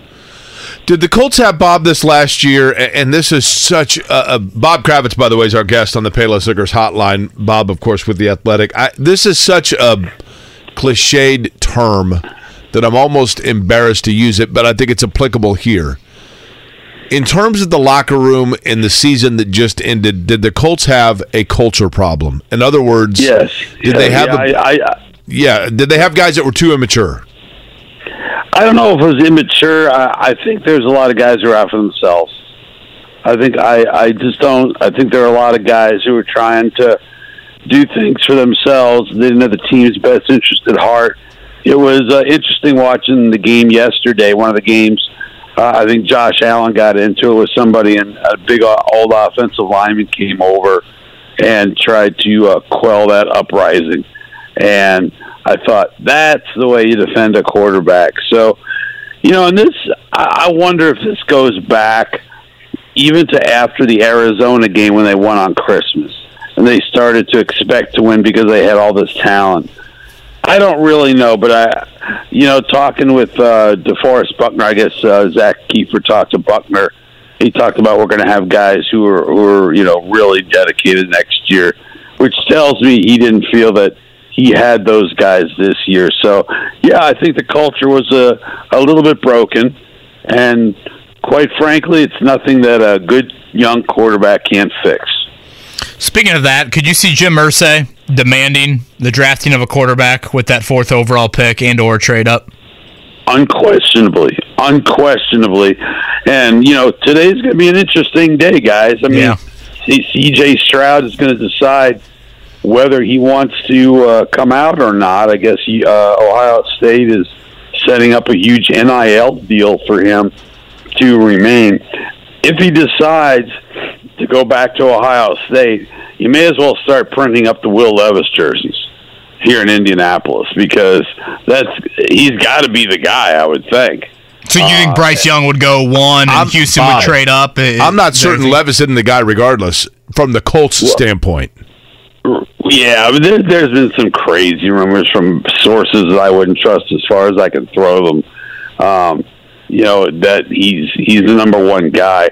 I still think Bryce Young is number one. Now Levis is going to be very impressive in the combine, so it may change things, but I'm not sure. But clearly they're going to get one of those two guys, and I think it's probably going to be Will Levis. Again, Bob Kravitz with us here from The Athletic. Bob, last one from me. I don't think we've spoken since the report came out maybe a little bit over a week ago that Miles Turner had, in his camp, had turned down maybe the initial contract extension offer from the Pacers. Still have a couple of more weeks to go until the trade deadline. Since that report, obviously Turner's missed a few games due to back spasms. Tyrese Halliburton is going to be out for multiple weeks due to his knee and elbow injuries.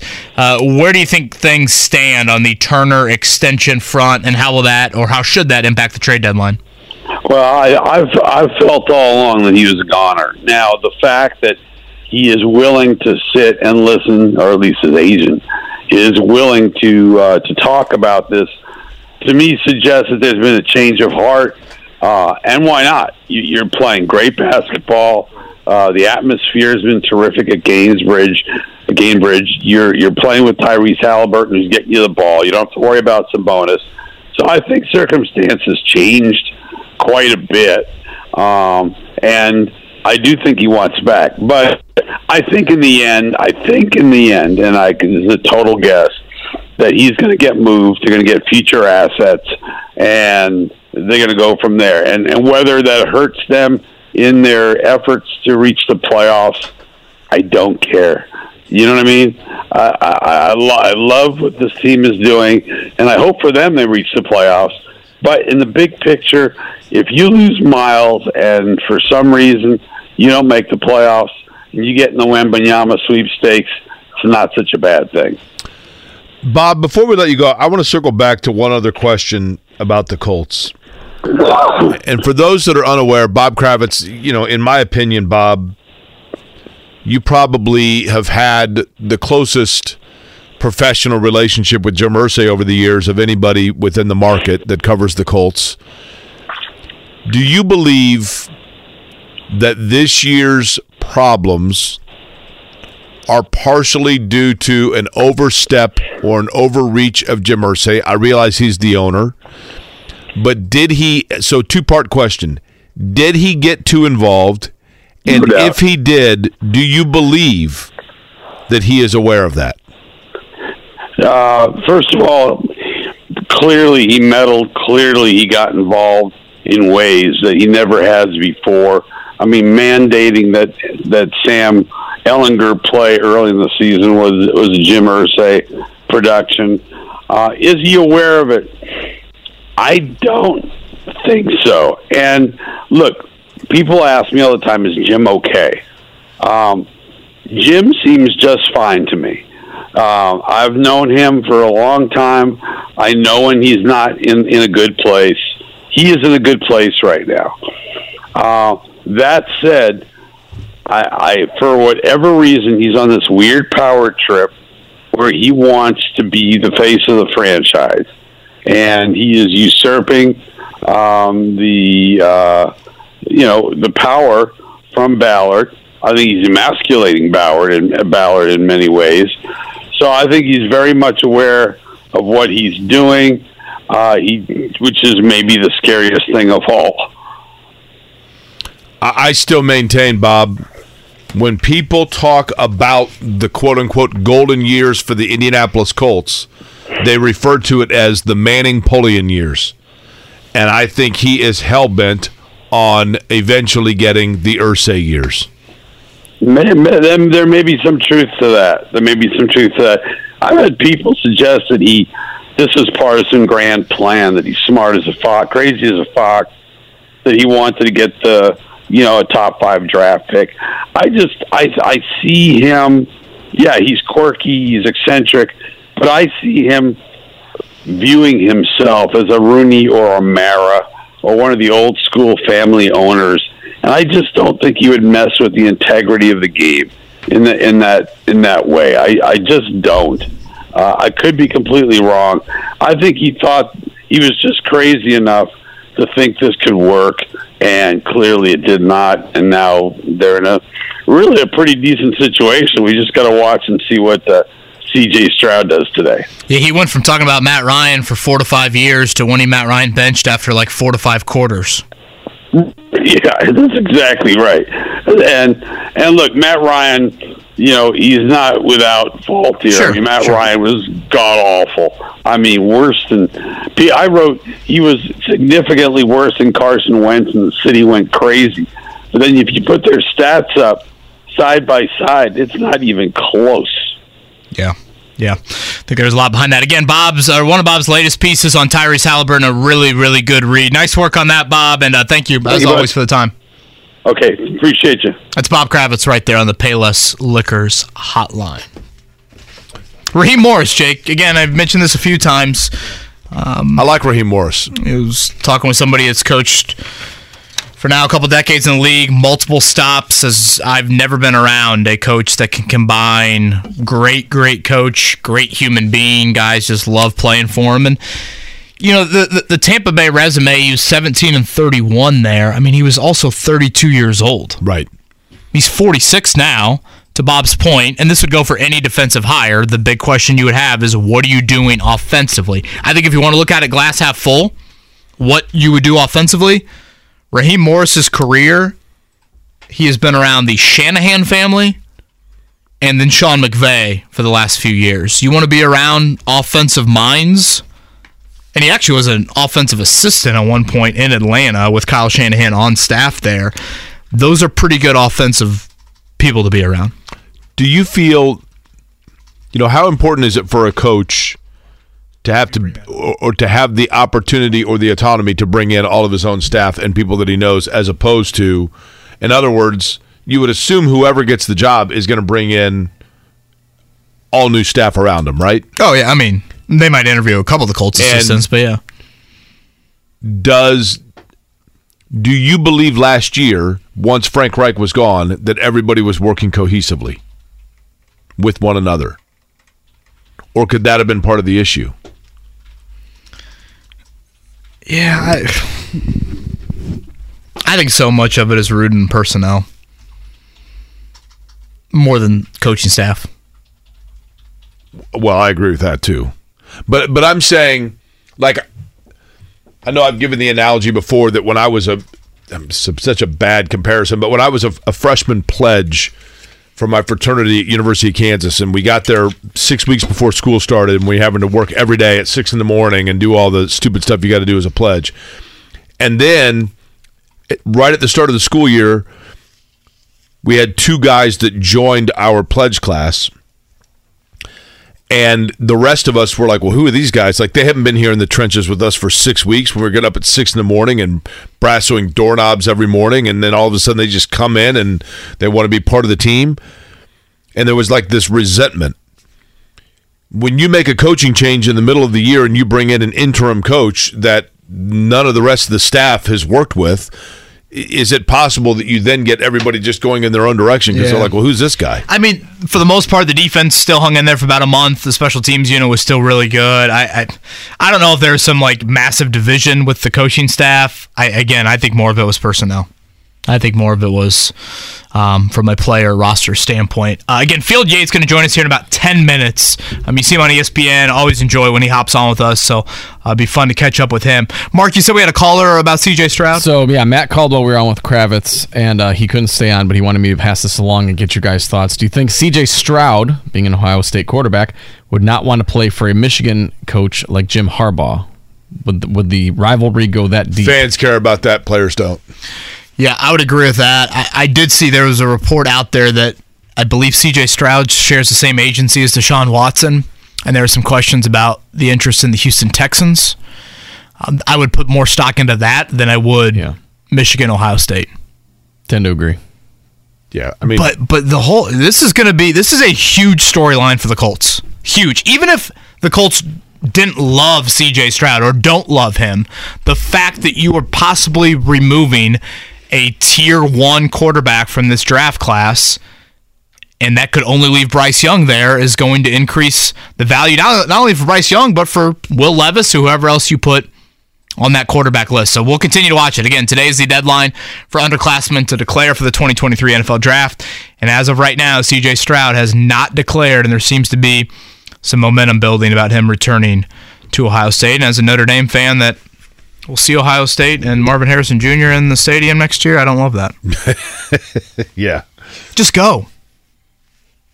It's Ohio State, man. They'll just put another 5-star in there, right? I know. You're probably right. All right, morning check down time. The Morning Checkdown, brought to you by Ball State Basketball. Get your tickets at ballstatesports.com on 93.5 and 107.5 The Fan. So Mark tells me this has to be a condensed morning checkdown. Is that right? I think we got a few minutes, right? Yeah, it doesn't have to be super short, but... All right, we'll begin with this. Pacers in Milwaukee, 2:30 today. That game, our friend Naptown Seth is driving up to Milwaukee right now. Oof. So we say good morning and drive safely. He's probably around the wind farms right now. They might need him to guard Giannis. He could get on Aaron Nesmith's shoulders, right? Sure. He's got the spiked hair. Nothing else has worked for the Pacers against the Bucks. 2 o'clock, by the way, the pregame you can hear right here on this radio station. Tip at 2:30 today. 10.5 is what I saw in the spread for that one. Also at 2:30 today, the Boilermakers of Purdue, number 3 ranked. They got to win over Nebraska on Friday. They will head up to East Lansing to take on Tom Izzo's Michigan State Spartans. Something to watch in this one. Izzo not usually a fan of doubling big guys. Zach Edey has commanded quite the amount of attention this season.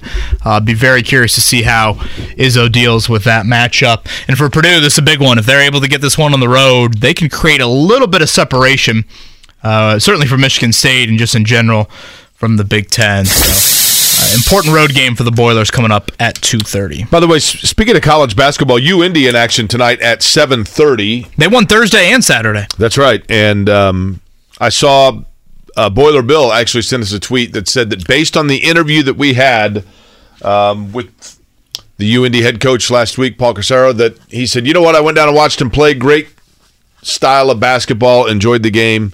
So 7:30 tonight there at Nickerson Fieldhouse. High-scoring bunch, so thank you to Boiler Bill for that one. College basketball notes also from the weekend. Butler beat Villanova up at Hinkle Fieldhouse. In Indiana, got a much-needed win in front of Spiro Ditas, Bill Rafferty, and Jay Wright on the call for CBS. 63-45 Saturday afternoon. Did you enjoy Spiro doing the game? I thought Spiro's energy was terrific, much better than Al Michaels and Tony Dungy on Saturday night. Tony Dungy. I love Tony Dungy, but man, he just seemed bored. God, I thought they were reading Rosie a bedtime book. The way that game was coming back and just the absolute opposite reaction, like it felt like they all took NyQuil. Like, who's going to fall asleep first? And then you're watching, so that was NBC. Mm-hmm. And you watch NBC last night with Tirico and Collins. I mean, Tirico was unbelievable in the 98-yard fumble return. I mean, right away, knew what was going on, all of that. But important defensive effort from the Hoosiers there. They are at Illinois coming up on Thursday. You know what happened? It was the Thursday night football schedule killed Al Michaels' spirit. That's what happened. I think you're right. Broke him. And it was the Colts-Broncos game that put him over the top, right? Yeah, for sure. That was the one. That was the one. Quickly, NFL playoff schedule again tonight. It'll be Dallas and Tampa Bay to round out wildcard weekend. So far, only one road team has advanced. That would be the Giants over the Vikings. We've had a lot of overs hit. A lot of underdogs have hung in there. So looking ahead to next weekend, it'll be Jags at Chiefs. The early line on that one, Chiefs favored by 9. The nightcap on Saturday, Giants at Eagles. The early line for that one, Philly by a touchdown as those divisional teams meet for a third time this year. Sunday games at 3 o'clock, Bills favored by 4 over the Bengals. And then we'll await the final matchup. It'll be San Francisco hosting either Dallas or Tampa. And that will round out divisional round weekend coming up next week. All right, Field Yates, ESPN joins. Life is so much more than a diagnosis. It's about sharing time with those you love, hanging with friends who lift you up, and experiencing all those moments that bring you joy. All hits, no skips. Learn more about Kisqali Ribociclib 200 milligrams at KISQALI.com and talk to your doctor to see if Kisqali is right for you. So long live singing to the oldies, jamming out to something new, and everything in between. What's next? He's one of our favorites. We've had him on a couple of times and grateful during a busy time of the NFL season/off season that he can make time for us on this Monday morning. He is Field Yates, NFL insider for ESPN, co-host of the Fantasy Focus Football podcast. Field, we are on CJ Stroud declaration watch today here in Indianapolis. Guys, good morning. Thanks for having me on. And it's funny, I figured that the idea of CJ Stroud's name could come up when you're talking anything related to the Colts this time of the year. And I was going to try to not dance around it, but also be candid and say that I don't know whether this is real or not, but if you guys haven't already told your listeners, for those that are maybe just joining the program, it sounds like CJ Stroud might return to Ohio State. There are less than 48 hours until he has to make a decision one way or the other. And if you're wondering how on earth is this possible, I have 3 letters for you, NIL. We'll see. I tend to think that these guys almost always will end up going to the pros because it's not like you are required to only make your rookie contract money. There are endorsements. There are professional NIL deals available to you. That being said, the allure of wanting to win a national championship at a place where you've had plenty of success might be appealing to CJ Stroud for one more year. Field, in your opinion, CJ Stroud is obviously an unbelievable talent. I mean, no question about it. And I know that there has always been discussion about quarterbacks that are playing at programs where they're throwing to dynamic receivers and how that might hurt in their translation into the NFL. But dynamic talent, seemingly one of the top 3 quarterbacks coming out, if he were to come out this year, maybe top 4. Where would you rank him, or where would you slot if you had to guess? They would rank 1, 2, 3, and 4 how in terms of teams coveting them? Yeah, I've actually been trying to sort of reshape how I think about quarterback rankings over the past few years, because I think one thing that I'm really mindful of is that, first of all, I tell people that quarterbacks sometimes like house hunting. Just because 5 houses are on the market for the same price doesn't mean that 5 people are going to agree that house A is the best or B is the best, right? Like, there's going to be some variance in opinion. It's just human nature.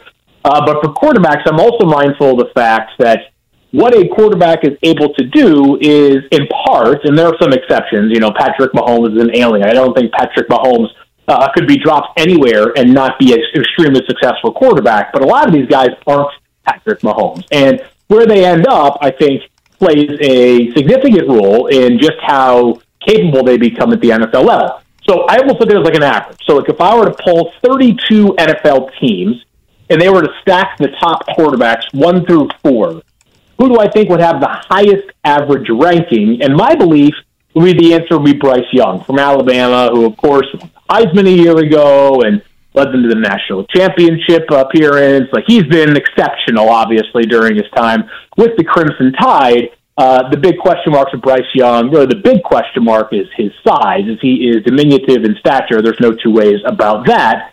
And then I think CJ Stroud will probably be number 2.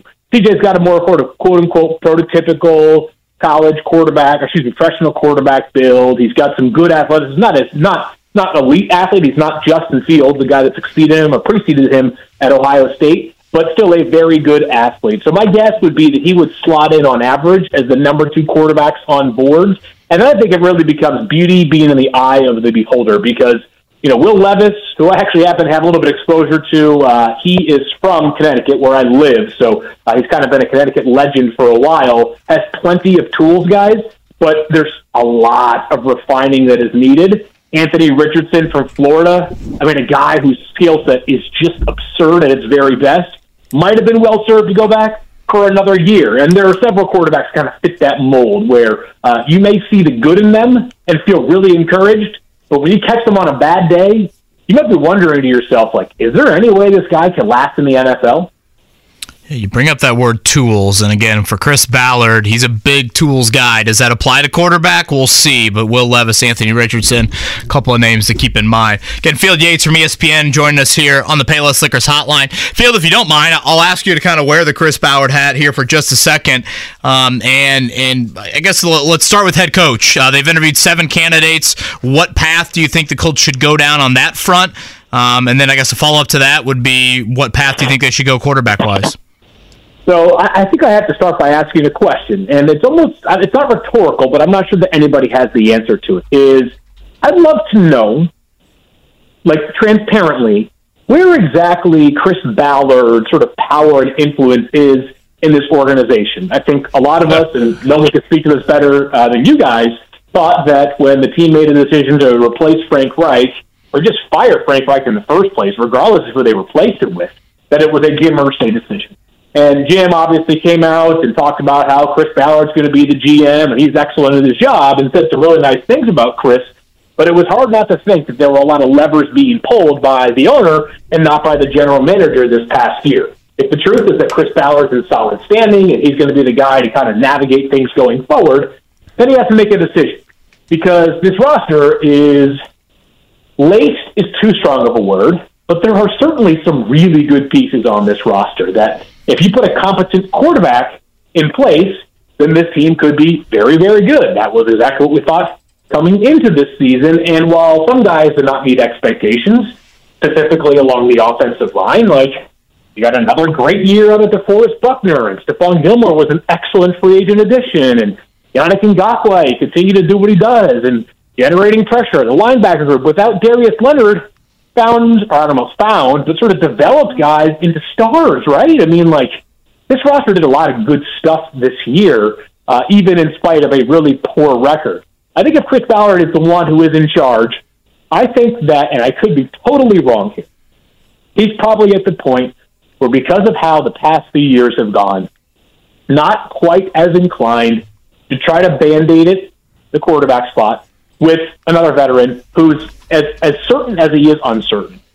I just think that there's scar tissue from the Carson Wentz and Matt Ryan experiences. Phillip Rivers obviously was really, really good for Indianapolis, but a one-year basis obviously makes things a little bit different. Maybe if you're Chris Ballard, you're saying to yourself this morning, just please declare CJ. Even if the Colts don't love CJ Stroud, it's just one more quarterback in the marketplace. Right. Mm-hmm. In a year when and his back's at this point, Field, would you agree? Field Yates is our guest, that Chris Ballard has to know the time is now, right? You have avoided this drafting of the quarterback for too long. The time is now.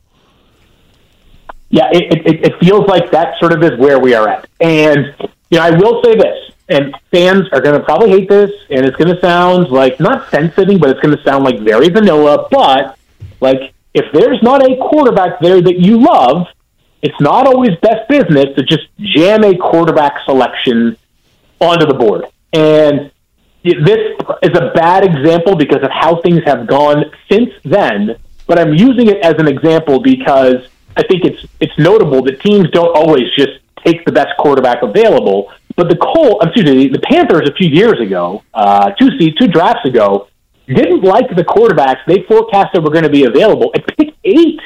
They ended up obviously making the trade for Sam Darnold, and Sam played a little bit better down the stretch this past season, but it's not like that was an experiment they probably would do over if they could. And they left Justin Fields and Mac Jones sitting there on the board, and each of those guys, independent of the other, has put together one solid season. Like, I think I would have rather gone down that path. The Broncos did the same thing, and the Russell Wilson experiment's only 1 year old, but it certainly looks like one that needs a lot of fixing going forward. So, and both the players that those teams took, Pat Surtain, the second, and J.C. Horn are really, really, really good players. But I just gotta wonder, like, if you are the Colts, you can't force it, but the opportunity cost, you don't want to be taking fourth very often. And if you don't, then if you do, it means you continue to fail. And I don't think they're planning to fail anymore. Like, I think they need to be thinking swing big for a quarterback this offseason. Field, I've got a question for you. Field Yates is our guest on the Payless Liquors Hotline. He's an NFL insider for ESPN, co-host, of course, of the Fantasy Focused Football Podcast. And really good insight on the Colts, which I appreciate. I did have a question I asked Kevin earlier. Maybe it's rhetorical, but I want to see if you can add any perspective on this. This confuses me. We know that because of the unique situation in the Buffalo-Cincinnati game that was canceled, that the AFC Championship game now would be on a neutral field. But we now have Cincinnati having to go to Buffalo in the postseason. Both of these teams coming in, Cincinnati had one more loss than did Buffalo, meaning had they played that game and Cincinnati had won it, they would both have 4 losses. Thus, I believe the home field in the postseason would go, would it not, advantage Cincinnati because the first tiebreaker would be head-to-head. Should this game not be the one that is actually on a neutral field? Yeah, there's a very, very compelling case that what you're saying is the truth. And even if, like, they had to play them, I mean, I guess you could potentially make the case that back-to-back games could be played on neutral sites. One would be the Bills versus the Bengals this weekend, and then if the Bills won they play the Chiefs the following weekend, and you can make the case that game should be just as deserving to be on a neutral site field. Yeah, and, I think it's important to remember the context here, right? Like, playing a game on the road is not, nearly as significant as the fact that a player literally almost lost his life on the football field, and that's the sort of the derivation of why all these conversations that we're having right now are taking place. So we're grateful and glad that DeMar Hamlin's safety is in a spot where we're no longer talking about whether he's going to make it or not. That's a really good thing. But I understand that if Bengals fans feel a little bit disappointed right now is, they win a game at home last night, and it's very likely the last home playoff game they'll have the rest of this year, absent the Jaguars, I guess, doing what most people believe is unlikely right now against Kansas City. So I hear you. And the Bengals are a good team on the road. They'll have a chance against Buffalo this Sunday. But if Cincinnati fans are a bit jolted this morning, I understand. He's the great Field Yates from ESPN. He's with us here on the Payless Liquors Hotline. Field, we've had 7 names so far for the Colts head coach opening. Offensive minds, Ben Johnson, Shane Steichen, Eric Bieniemy. On defense, Raheem Morris, Aaron Glenn, and Ejiro Avero. And then Bubba Ventrone, the special teams coordinator. We're assuming Jeff Saturday will join that group, your former colleague. Any of those names jump out to you? Yeah, I'd say that, and I hate to be the person that jumps on the sort of the obvious train here, but Ben Johnson's probably the most intriguing. And some of it is like the devil you don't know versus the devil you do know, right? And I guess devil is the wrong connotation, but the allure of Ben Johnson is that, we've seen some of the other men that have interviewed for this job, and they've been head coaches before on a full-time or interim basis, and I think they're sort of like the shiny object appeal for Ben Johnson right now. But it kind of does tie back to what I was talking about with Chris Ballard and his influence and his decision about where this roster is right now, because if you're planning on drafting a quarterback early, and that's sort of the mindset, is that our quarterback solution is going to be a guy 25 years or younger somehow, some way this offseason, then I think a young offensive mind to pair with that quarterback is really logical for all the obvious reasons. If you plan to go down the veteran route, and you try to pursue a Derek Carr or a Baker Mayfield or a Jimmy Garoppolo, and if fans are frustrated hearing those names, I get you. I'm just throwing out the names that might potentially be available. Then I could see a head coach that's kind of been there and done that before. But I think it is probably dependent upon where their mindset is right now. I also got to be entirely honest with you guys, is I am trying to changed my ways as well, with like lathering on the praise of head coaching hires, because I went back and watched and read and saw some of the analysis over, as an example, what happened when the Broncos hired Nathaniel Hackett last year. And you could have had me convinced that they had hired Vince Lombardi. Right. That he lasted 15 games. So I'm not trying to not do my job. I'm also trying to be realistic with those that are listening. Very smart. Yeah, I'm impressed with the job that Ben Johnson did as a coordinator for the Detroit Lions. I've also spent 0 days of my life working with Ben Johnson and have no idea how he would hold up in the room when he's addressing the defense after a win or a loss or a tie or whatever, right? Like, there's a lot more to going into to becoming a head coach of the NFL and being really good at it than how you handle, Jared Goff and Jamal Williams and Jameson Williams during the 2022 NFL regular season. Field, we'll end with this, and again, really appreciate your time this morning. You think Lamar Jackson's back with the Ravens? I do, but I'm starting to grow more weary of it by the day. The only reason why I say I do is just because there's such an obvious way for the Ravens to ensure that happens, which is the franchise tag. And that seems it'd be a discount if he plays next year on that franchise tag. And with the Ravens, like, they've invested so much into their roster around the kind of player that Lamar Jackson is, that if they move on from Lamar Jackson, like, yes, they're going to get an absolute bounty of picks in return for it, but it also means like an admission that we're going to have to reconstruct our roster entirely. So I'd be surprised. That being said, the vibes are extremely weird right now. Like, the fact that he didn't show up to the game last night,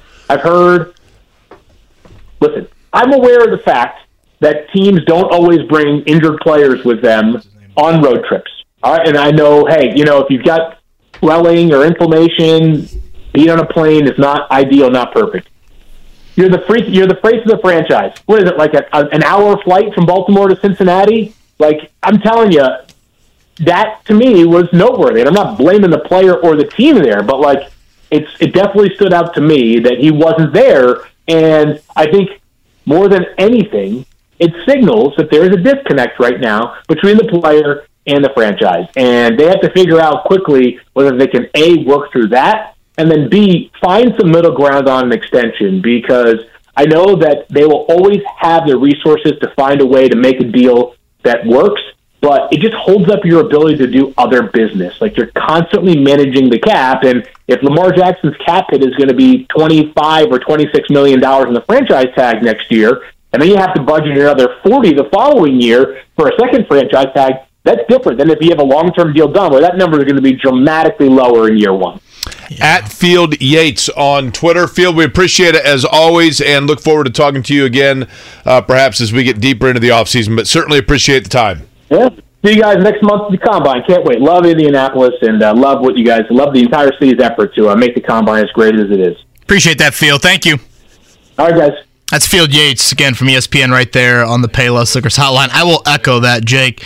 I'm not one that tends to kind of dwell on those sort of storylines. I found it very odd that Lamar Jackson was not there last night. Felt like Victor Oladipo in the Boston Celtics series? Not to mention, like, Mike Tirico's talking about how him and Tyler Huntley are such great friends. Right. I mean, isn't that an element of it? Yeah, I found that really, really odd. We'll hold off on the pop quiz until tomorrow. We'll round things out looking ahead to tonight, Dallas and Tampa. Final wildcard game of wildcard weekend. Thank you to JMV. Life is so much more than a diagnosis. It's about sharing time with those you love, hanging with friends who lift you up, and experiencing all those moments that bring you joy. All hits, no skips. Learn more about Kisqali Ribociclib 200 milligrams at KISQALI.com and talk to your doctor to see if Kisqali is right for you. So long live singing to the oldies, jamming out to something new, and everything in between.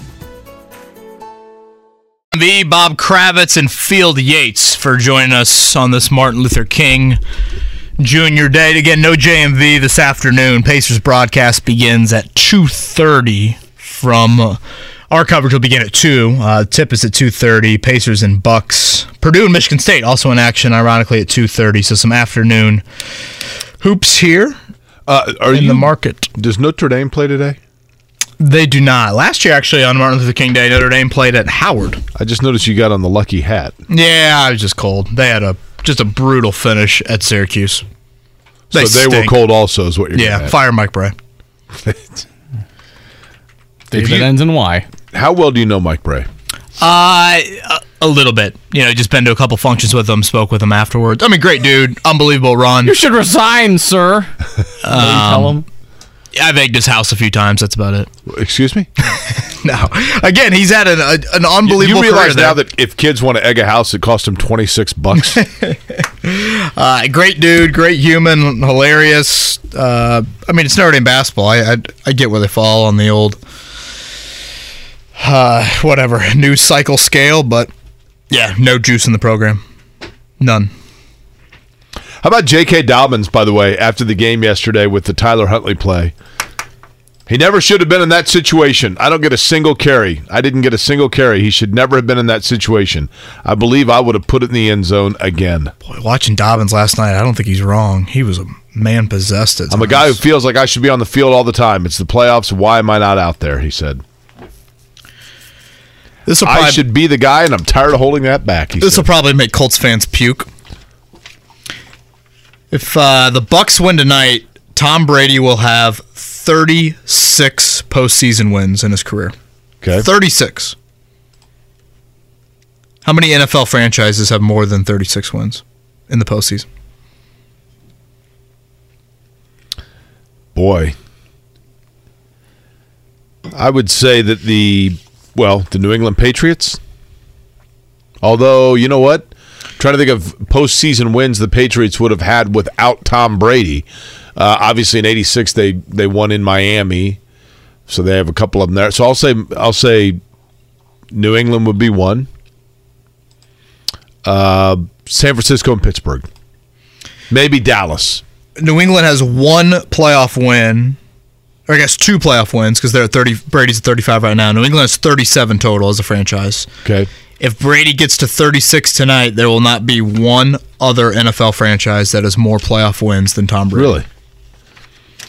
Pittsburgh at 36, San Francisco and Dallas at 35. The only other franchise above 25 would be the Green Bay Packers at 33. Packers suck! Again, I get the hatred for Brady, but it's amazing, yeah. Unbelievable.